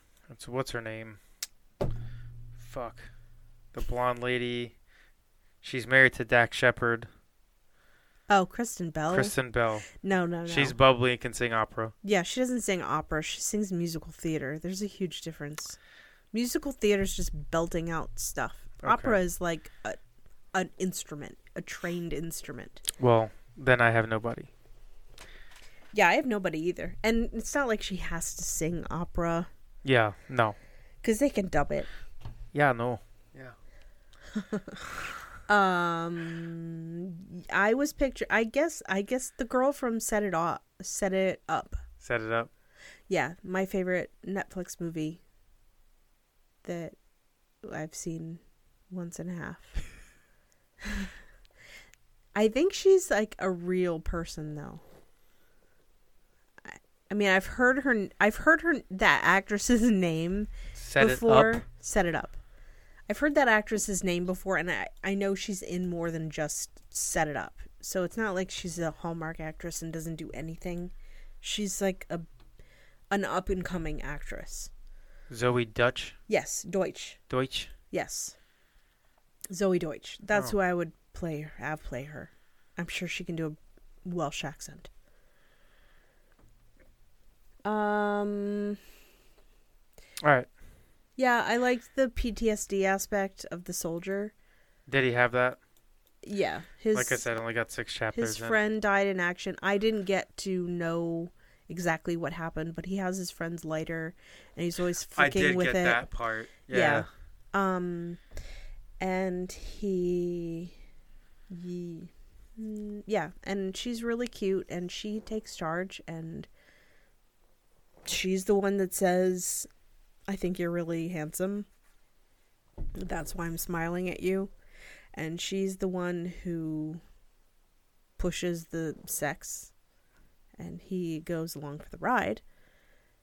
And there's the undercurrent, like he is going there to buy her out. So there's going to be this major issue later on. But I just fast forwarded to the last. I fast forwarded to the highlight in the last book. Oh, okay. And I got a glimpse. Okay, well let's just go to the last story. Oh, well, wait. Let's just wrap up Songbird. Okay. I really liked it. I haven't finished it yet. I'll finish it tonight. And yeah, it was just a matter of timing. Yeah, I really liked it. I don't know about the ending. My least favorite part was the weird sex. Because there's a lot of grinding, and I don't know. I kind of just sometimes I just wish people would have sex without a condom, because you're making it weird. You're taking it way back to high school. Yeah. Just she's on birth control. You're both clean. You know it. You're going to say it in 2 chapters. So just go. Just go. Well, all right. So that was Songbird. The last story of the novella by Sierra Simone is called Supplicant. After being left at the altar by her cold and brilliant professor, Church Cason, Charlotte Tenpenny had to leave school to take care of her younger brother. But a fateful night brings Church and his delicious, drugging kisses back into Charlotte's life, and it stirs up a reckoning years in the making. Dun, dun, dun.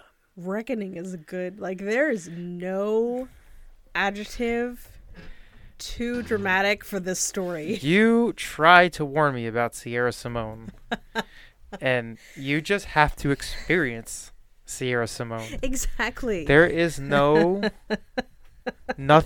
that can prepare you for what you're about to read. Yeah, this is your first Sierra Simone. This is Book Boner 11 out of 10. Yeah. There's a lot of I think they're having sex more than they're not having sex in the story. Yeah. It's very erotic. Yeah, but I guess so. Yeah. So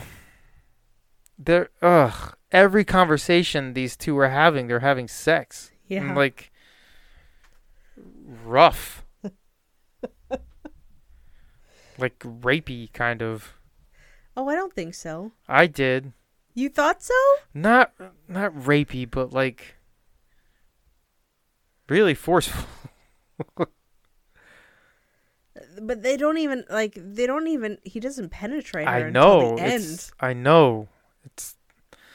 I think what makes it rapey is that, so the prologue, she is standing ready to walk down the altar. She's standing in the narthex of the church. She's ready to walk down the altar, and the priest says, "I don't think your groom is coming," because there is nobody from his side sitting on the right, and he's not here yet, and the wedding is really late. Yeah, he's not coming. So you can go. Yeah, basically is what he told her. So she goes, and but the groom has sent her a car. There's a car waiting for her to drive her back home. She gets on the tube in her big fluffy wedding dress. With her little brother. Holding her train behind her. And yeah, and then the guy just completely broke her heart. Like, this guy who was her professor. And she can't go back to class. Well, I guess it's in the middle of, like, at the end of a semester. I hope it's at the end of a semester. She's never going to be able to have sex again because nobody can fuck her like this guy. Yeah. And, yeah, it's just like, I mean, it's horrible to be left at the altar. Yeah. So then, flash forward 4 years later, and she is working for a caterer at this British museum. Yeah. She's being yelled at by her catering boss. And it's awful. And she has a friend there. And the only thing, she's just, like, she has to work 2 jobs. She works at a Tesco during the day. Which is a grocery store. Yeah.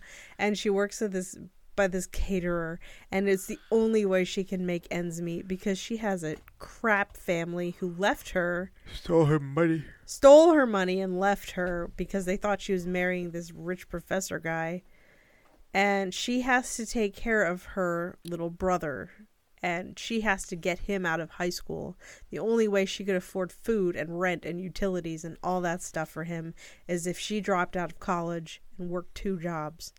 So that's what she's been doing for 4 years. She is no longer, like, the brightest, the best and the brightest, like, the shining star 20-year-old. Now she's this, like, weazened, haggard 24-year-old. 24-year-old. And the only way she gets through these catering things is to David Attenborough her way through. So he's the producer of all those, like, BBC World documentaries. And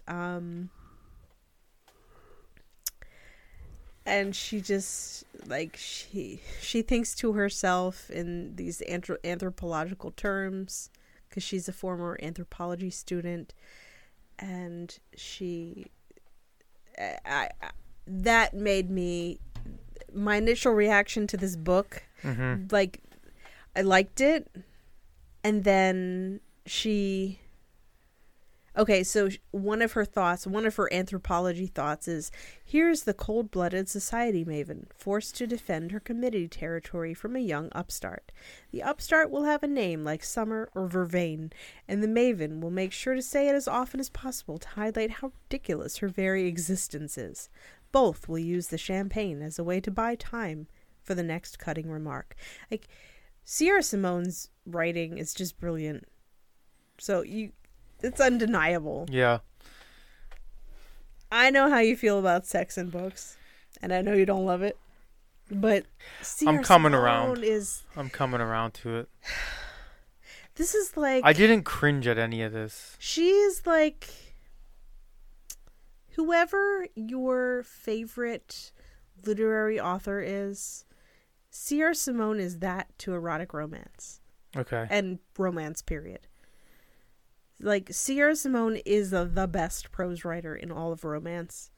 So, I didn't love this story, but I will read pretty much anything Sierra Simone writes because she writes so beautifully and so succinctly, and, like, it's just, like, biting. She just, like, cuts through all the bullshit in literature, in words, and she is just an expert word crafter, and I appreciate that. Yes, I did notice that in this story. Yeah. It's Yeah.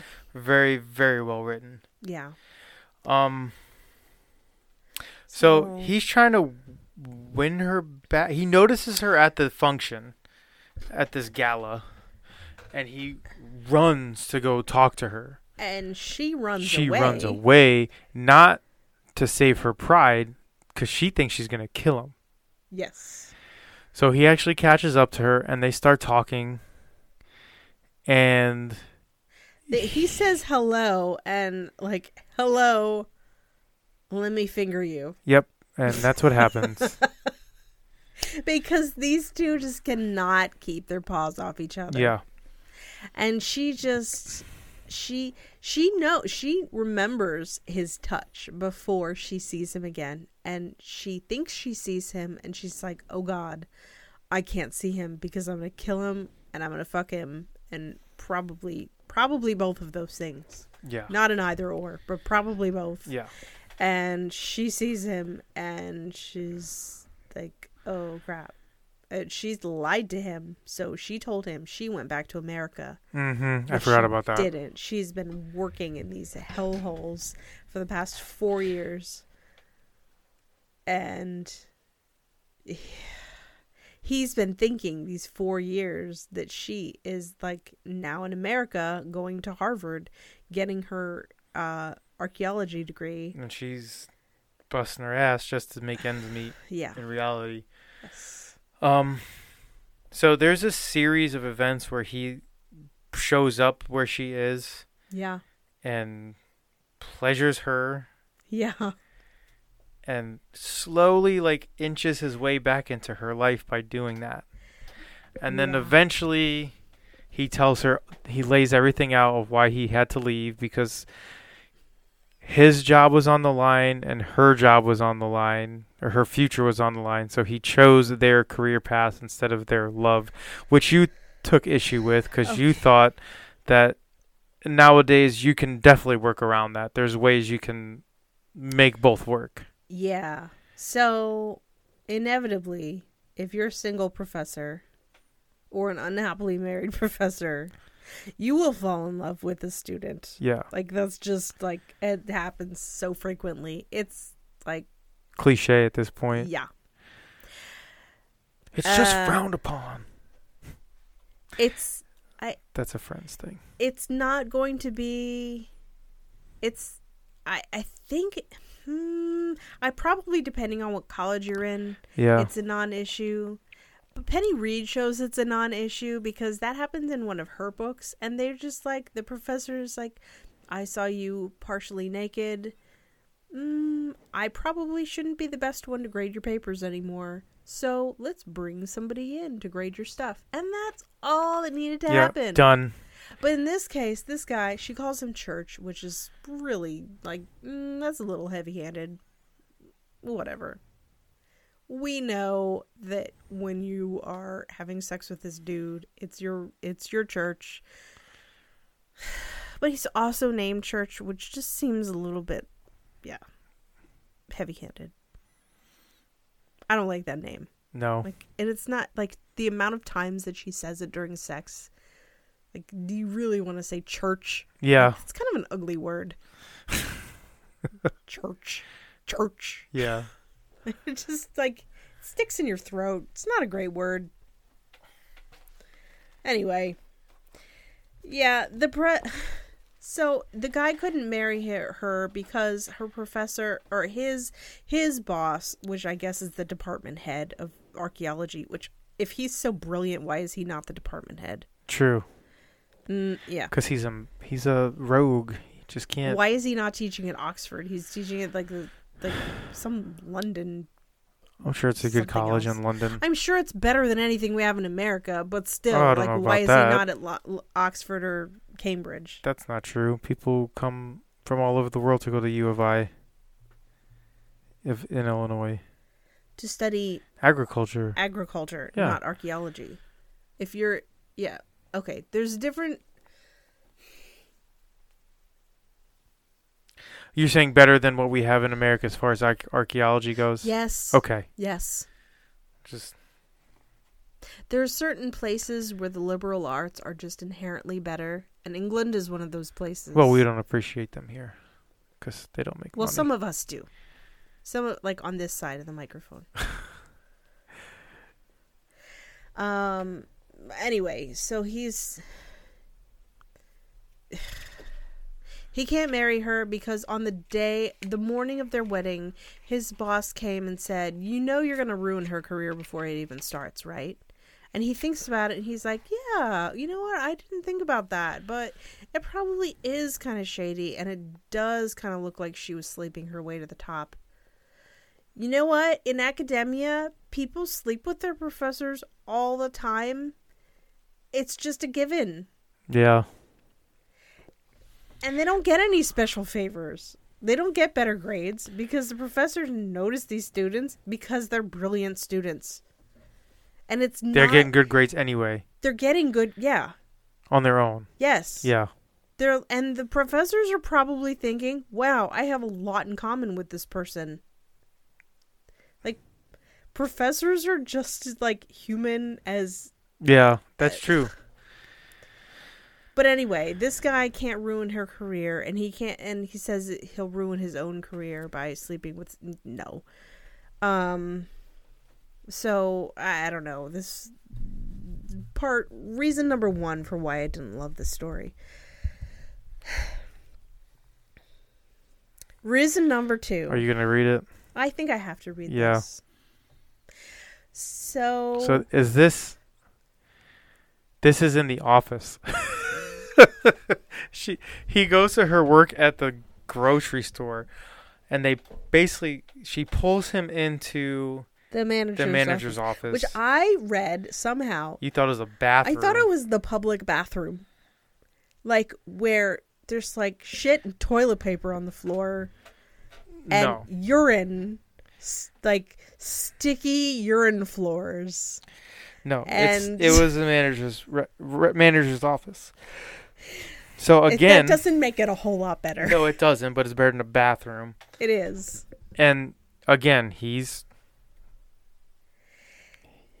what does he do even to start? Like, he starts in on her, like, I need you back. And she's like, no. And then they start kissing, and then they both just can't stop. And because it's such an obsessive love that they have for each other. So he starts, he's going down on her. And then, this is from his perspective. He's like crouching. Okay, so you have to get this visual. He's crouched like a frog on the floor.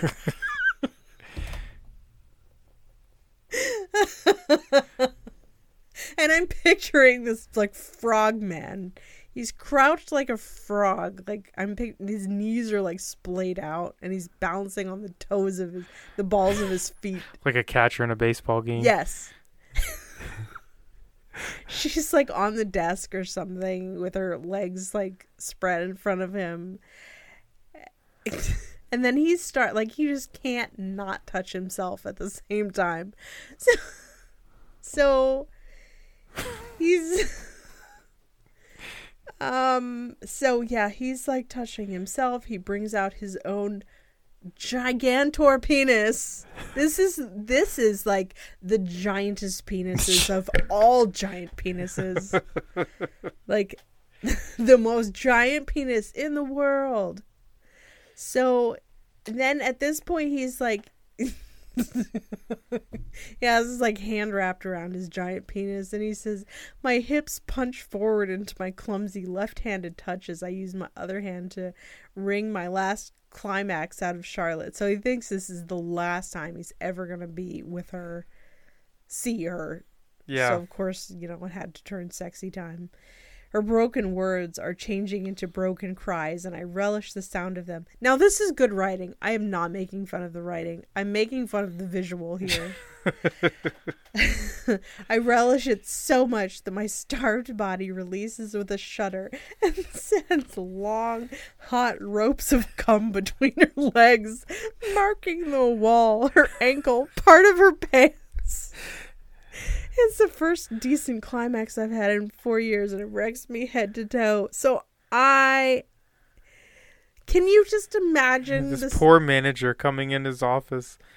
Like, he's not coming. The other guy already did. He gets in his office. She's the manager. Oh, is she? I think it's her office. Oh, okay. That's better. Yeah. So, no. I'm just the visual of this guy balancing on the balls of his feet, his legs, his knees out, like looking like a frog, like jerking himself off. It just looks, I am picturing Gollum.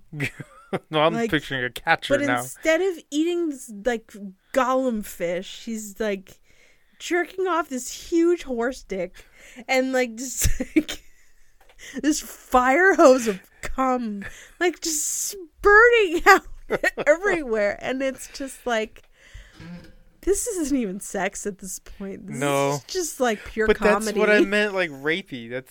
I guess it's not rapey. It's not rapey, because she's really into it. I know, rapey was the wrong word, but it's just... Cringy? Yeah, I guess that's a better word. Kinda gross? Yeah. And then he says, God, I wish I could fuck you. Like, yes, please do, because I don't want any more ropes of cum trashing this manager's office. Like, sticky, like... Ropes for days. Why is the cinnamon bun glaze on my monthly reports?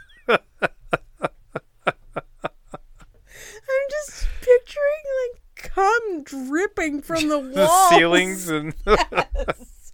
From this guy like nebbishy, like jerking off and is crouching down.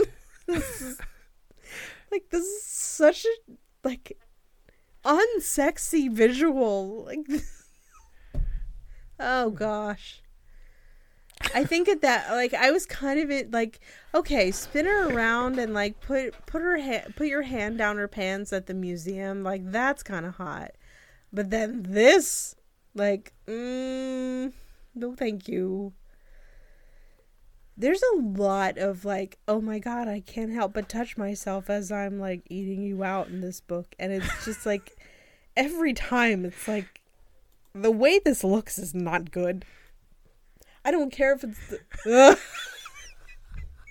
Jonathan, just pull up this South Park picture. It's Randy Marsh, and he's just covered in semen. That's exactly it. Just, if you have a chance, Google Randy Marsh cum, and it will show you exactly what Megan is thinking. And it's not like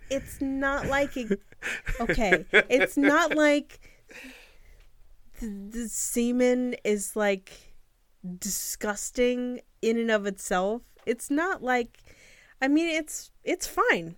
Like, it's a body fluid. It's whatever. It's fine. It gets you pregnant. Like, it has its uses. Yeah. It's totally fine. It's just in this particular instance that it's like, off-putting. Yes. Because I'm just like, when it's not your cum, it's like, you don't want to just, encounter some leftover semen from God knows where on your monthly data reports. On your TPS reports. Whatever. I don't know what a TPS report is. It's from Office Space. Okay. Yeah, in your world's best boss mug, and you're hanging their kitten poster. Oh my gosh! Well, the last time they meet is in the tube, right? Or it's in the tube? No. Yeah, they end up in the tube. Oh. I forget where they meet up at the last part. The last time they meet up. I'm looking for it. But he discovers, like, she's destitute. He pays her rent for a year. She discovers it, and she wants to give him the money back, of course, because she has a lot of pride. And they meet up one last time, and he chases her down to the tube, and they have sex in the station somewhere, like in the little alcove. That was in the museum again. Was it? Yes. I thought that was in the tube. No, they keep having sex in the museum. Okay. That is their place. Okay, so the museum. And that time it was unprotected because she mentioned she has an IUD. I remember that. Yeah. And he hasn't had sex in 4 years. Yeah. Which is the biggest redeeming quality of this whole book. That's what you said, yeah. Yes. I thought his biggest redeeming quality was like he owned up to everything he did wrong and essentially paid for it financially without a lawsuit or anything. Like, he took financial responsibility on his own. Right. To make it right, which isn't completely going to make it right, but it's a step in the right direction. He put his money where his mouth was. Yeah. Because he is the reason why she doesn't have Exactly. a career in archaeology. Exactly.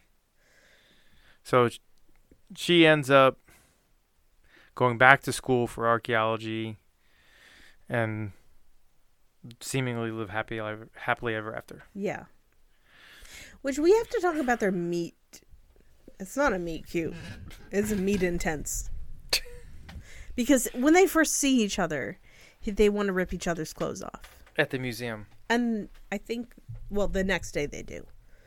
But, yeah. This guy is, like, way too intense for his own good. Yes. Church. So Church is, like, it's a Sierra Simone book. There's a lot of spirituality combined with sexuality, which, I mean, even in the Christian tradition and in the Judaic tradition, and I'm not as familiar with the Muslim tradition, but probably there too, like, sex and worship are heavily intertwined. That's how the God of Abraham designed it. Well, Sierra Simone takes that and adds an atheist tradition as well. And she adds this idea that people can find God through sex, which isn't really that unbiblical, essentially. I mean, part of the reason I love Priest is I think it's the best book on Christianity that's been written in a while. Don't worry, we'll do a show on that. We're going to do a show on Priest. And Not during Lent. No, we're not going to do that. We're going to do that during the dark months of February when we do our BDSM month. There you go. So, during their meet, when they meet each other, he is like this big deal archaeologist / archaeology professor. He has to host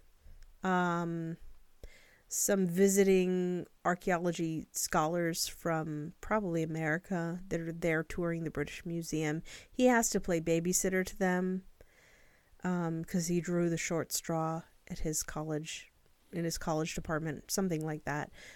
So he has to take them to the British Museum and listen to the student give a lecture on the Levant, which is like the Holy Lands. Mm-hmm. So she's giving this. He starts asking her all these philosophical questions and trying to throw her off her game. He can't do it. She has answers for all of them, and he realizes, oh, this person is brilliant. And then she turns out to be a student in his class, and then she's also brilliant as a student in his class.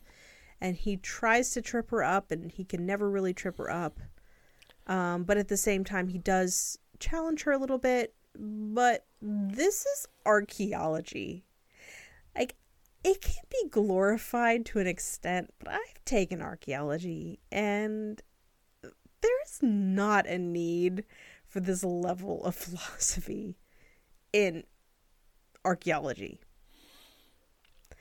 You're going to be talking about radiocarbon dating or tree ring dating and what's best for this old thing you dug out of the ground. Yeah. Like, it's a lot more scientific. It's a science. Not philosophy as much. It's the science arm of anthropology. So, yeah, really. Yeah, well, they had to tie it into the museum, so I think that's where that is. Yeah, it's just this guy is so. Just give me a break, Church. You are not you are not as good as you think you are. You're not as smart as you think you are. Like, Probably again not. and again, they talk about how he's the smartest person in the world. Blah, blah, blah. Like, no, he's not. So, did the book hook you? It did for me. The Left at the Altar story gets you hooked. Yeah, absolutely. My favorite thing about the book was I didn't have a favorite thing about this book, about this story. Yes, you did. You liked that he redeemed himself. Okay, we'll go with that. Yeah. I do. I will say that's my favorite part. His redemption. Yes. RON. I hope some people out there are getting my references. I really do, because you don't get them.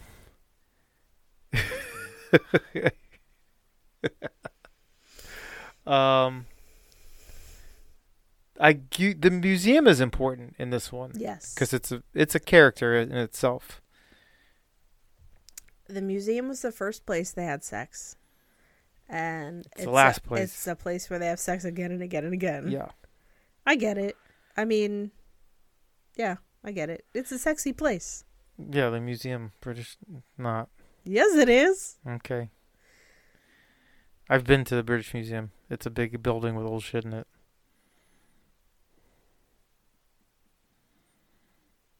It's sexy because he makes her feel like even though they're doing sex in a public place, he always makes sure that nobody else can see. Okay, well then So I think that has nothing to do with the museum. It has to do with his how he orchestrates everything. That could be anywhere. I haven't been to the British Museum, but I've been to the Metropolitan Museum and in the ancient Egypt room. And it's a beautiful place. So I can totally see people doing it there. Okay. I didn't relate to anybody. No, me either. Well, yes I did, but no. Yes, you did, but no. Yeah. Who did you relate to? The girl. How did you relate to her? I don't think we don't talk about this.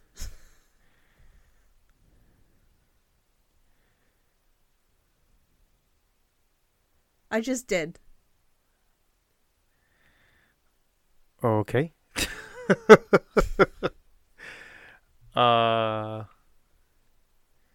Ending was fine. Yeah, I like that they got together. He hadn't had sex in 4 years because just nobody could possibly compare to her, which is what should happen when you're that in love. Okay. Their love is borderline. I don't know that you could call it love. I think it's like they're so obsessive. Like it's addiction. Yes, they're Okay. definitely addicted to each other. And it's unhealthy. But then again, maybe if both characters are that unhealthily addicted to each other, maybe it works. I'm just going to assume that this is one of those times where it works. Because we have to have a happily ever We after. do. It's a romance. Yeah. If this were adapted into a movie, who would you want to see play the parts? I don't want to see anybody play these parts. I think Matthew Good could play the professor, now that I'm thinking about it. Matthew Good. He's really good at playing obsessive people. He plays Matthew Claremont Yeah, in I know that. Discovery of Witches. Okay, we'll go with that. I don't like him for that role. We like him for this one. His character that he plays in The Crown in I think it's season 2 or season 3 of The Crown, is this guy. Okay. And it's yeah, he's an amazing actor.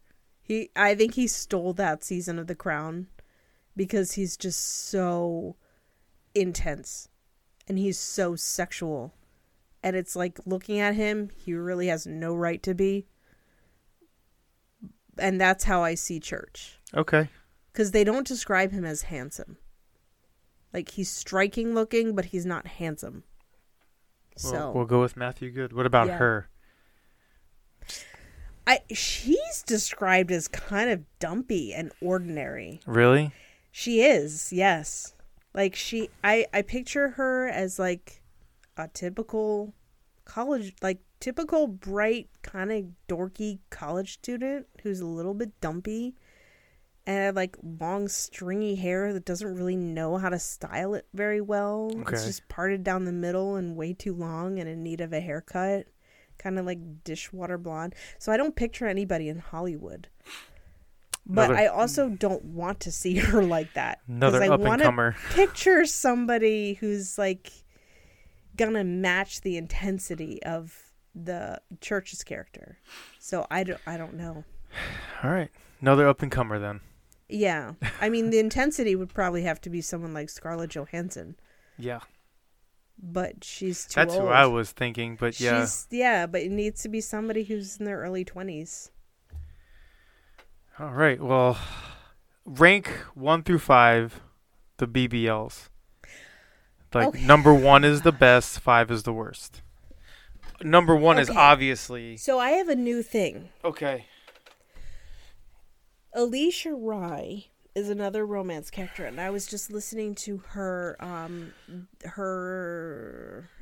it's not hers, the Fated Mates podcast episode about her book, Serving Pleasure, and Jen Prokop said something about how she has a Chili Pepper rating, which to me is different than a book boner level. So for me, a book boner level is sort of personal. Okay. Like how turned on I am by it, because there can be all the sex in the world and it's not going to do anything for me. I don't think of BBL like that. I think of it how much sex is in it. Okay. So I think of a Chili Pepper. Okay, so we'll go with that then. So with the Chili Pepper rating, I would rate definitely Sierra Simone's at the top. Yeah, because she's number 1. Hot Ropes of Cum trumps everything else. Obviously. So of the 2 I read, Sierra Simone's is 1, the other one is 2. So so in terms of book boner level, probably Sierra Simone, and then Not a Bad Boy, Louisa Edwards, I think. I have to pull the names. I picture them. To me, they're books 1, 2, 3, and 4. yeah. Not a Bad Boy. Yeah, that was Louisa Edwards. And then Songbird, and then A Duke Worth Falling For, and then Better With You. Okay. That's my Chili Pepper rating. So my BBL rating would be Not a Bad Boy, A Duke Worth Falling For, You go top, Better With bottom You. to top. And they're sort of backwards. So the hotter it is to me, well, Not a Bad Boy, I think, was the hottest to me. Okay. The one with Ian Hale, the actor, and the normal looking Mallory Pritchard. Okay. Because there was a lot of sex in it, and there was a lot of raunchier things, but at the same time, it was very meaningful. Okay.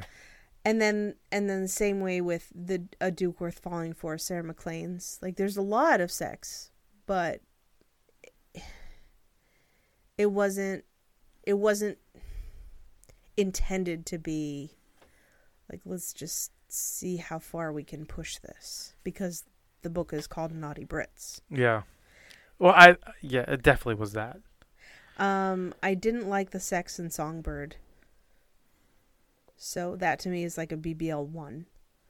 Better With You is like BBL 5 maybe, and then Supplicant by Sierra Simone, BBL 0. Because it just didn't appeal. Okay. There's a lot of sex, none of it appealed. Okay. Fair enough. Fair enough.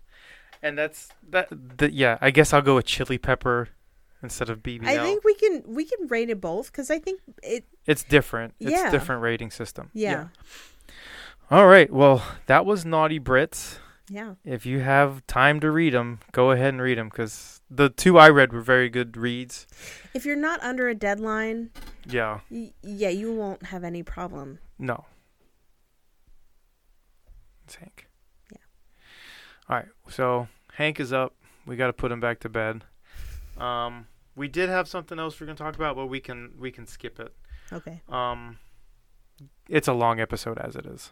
Yeah. So, do us a favor, if you've gotten this far, please leave us a 5-star and a comment, a review, a comment on Apple Podcast.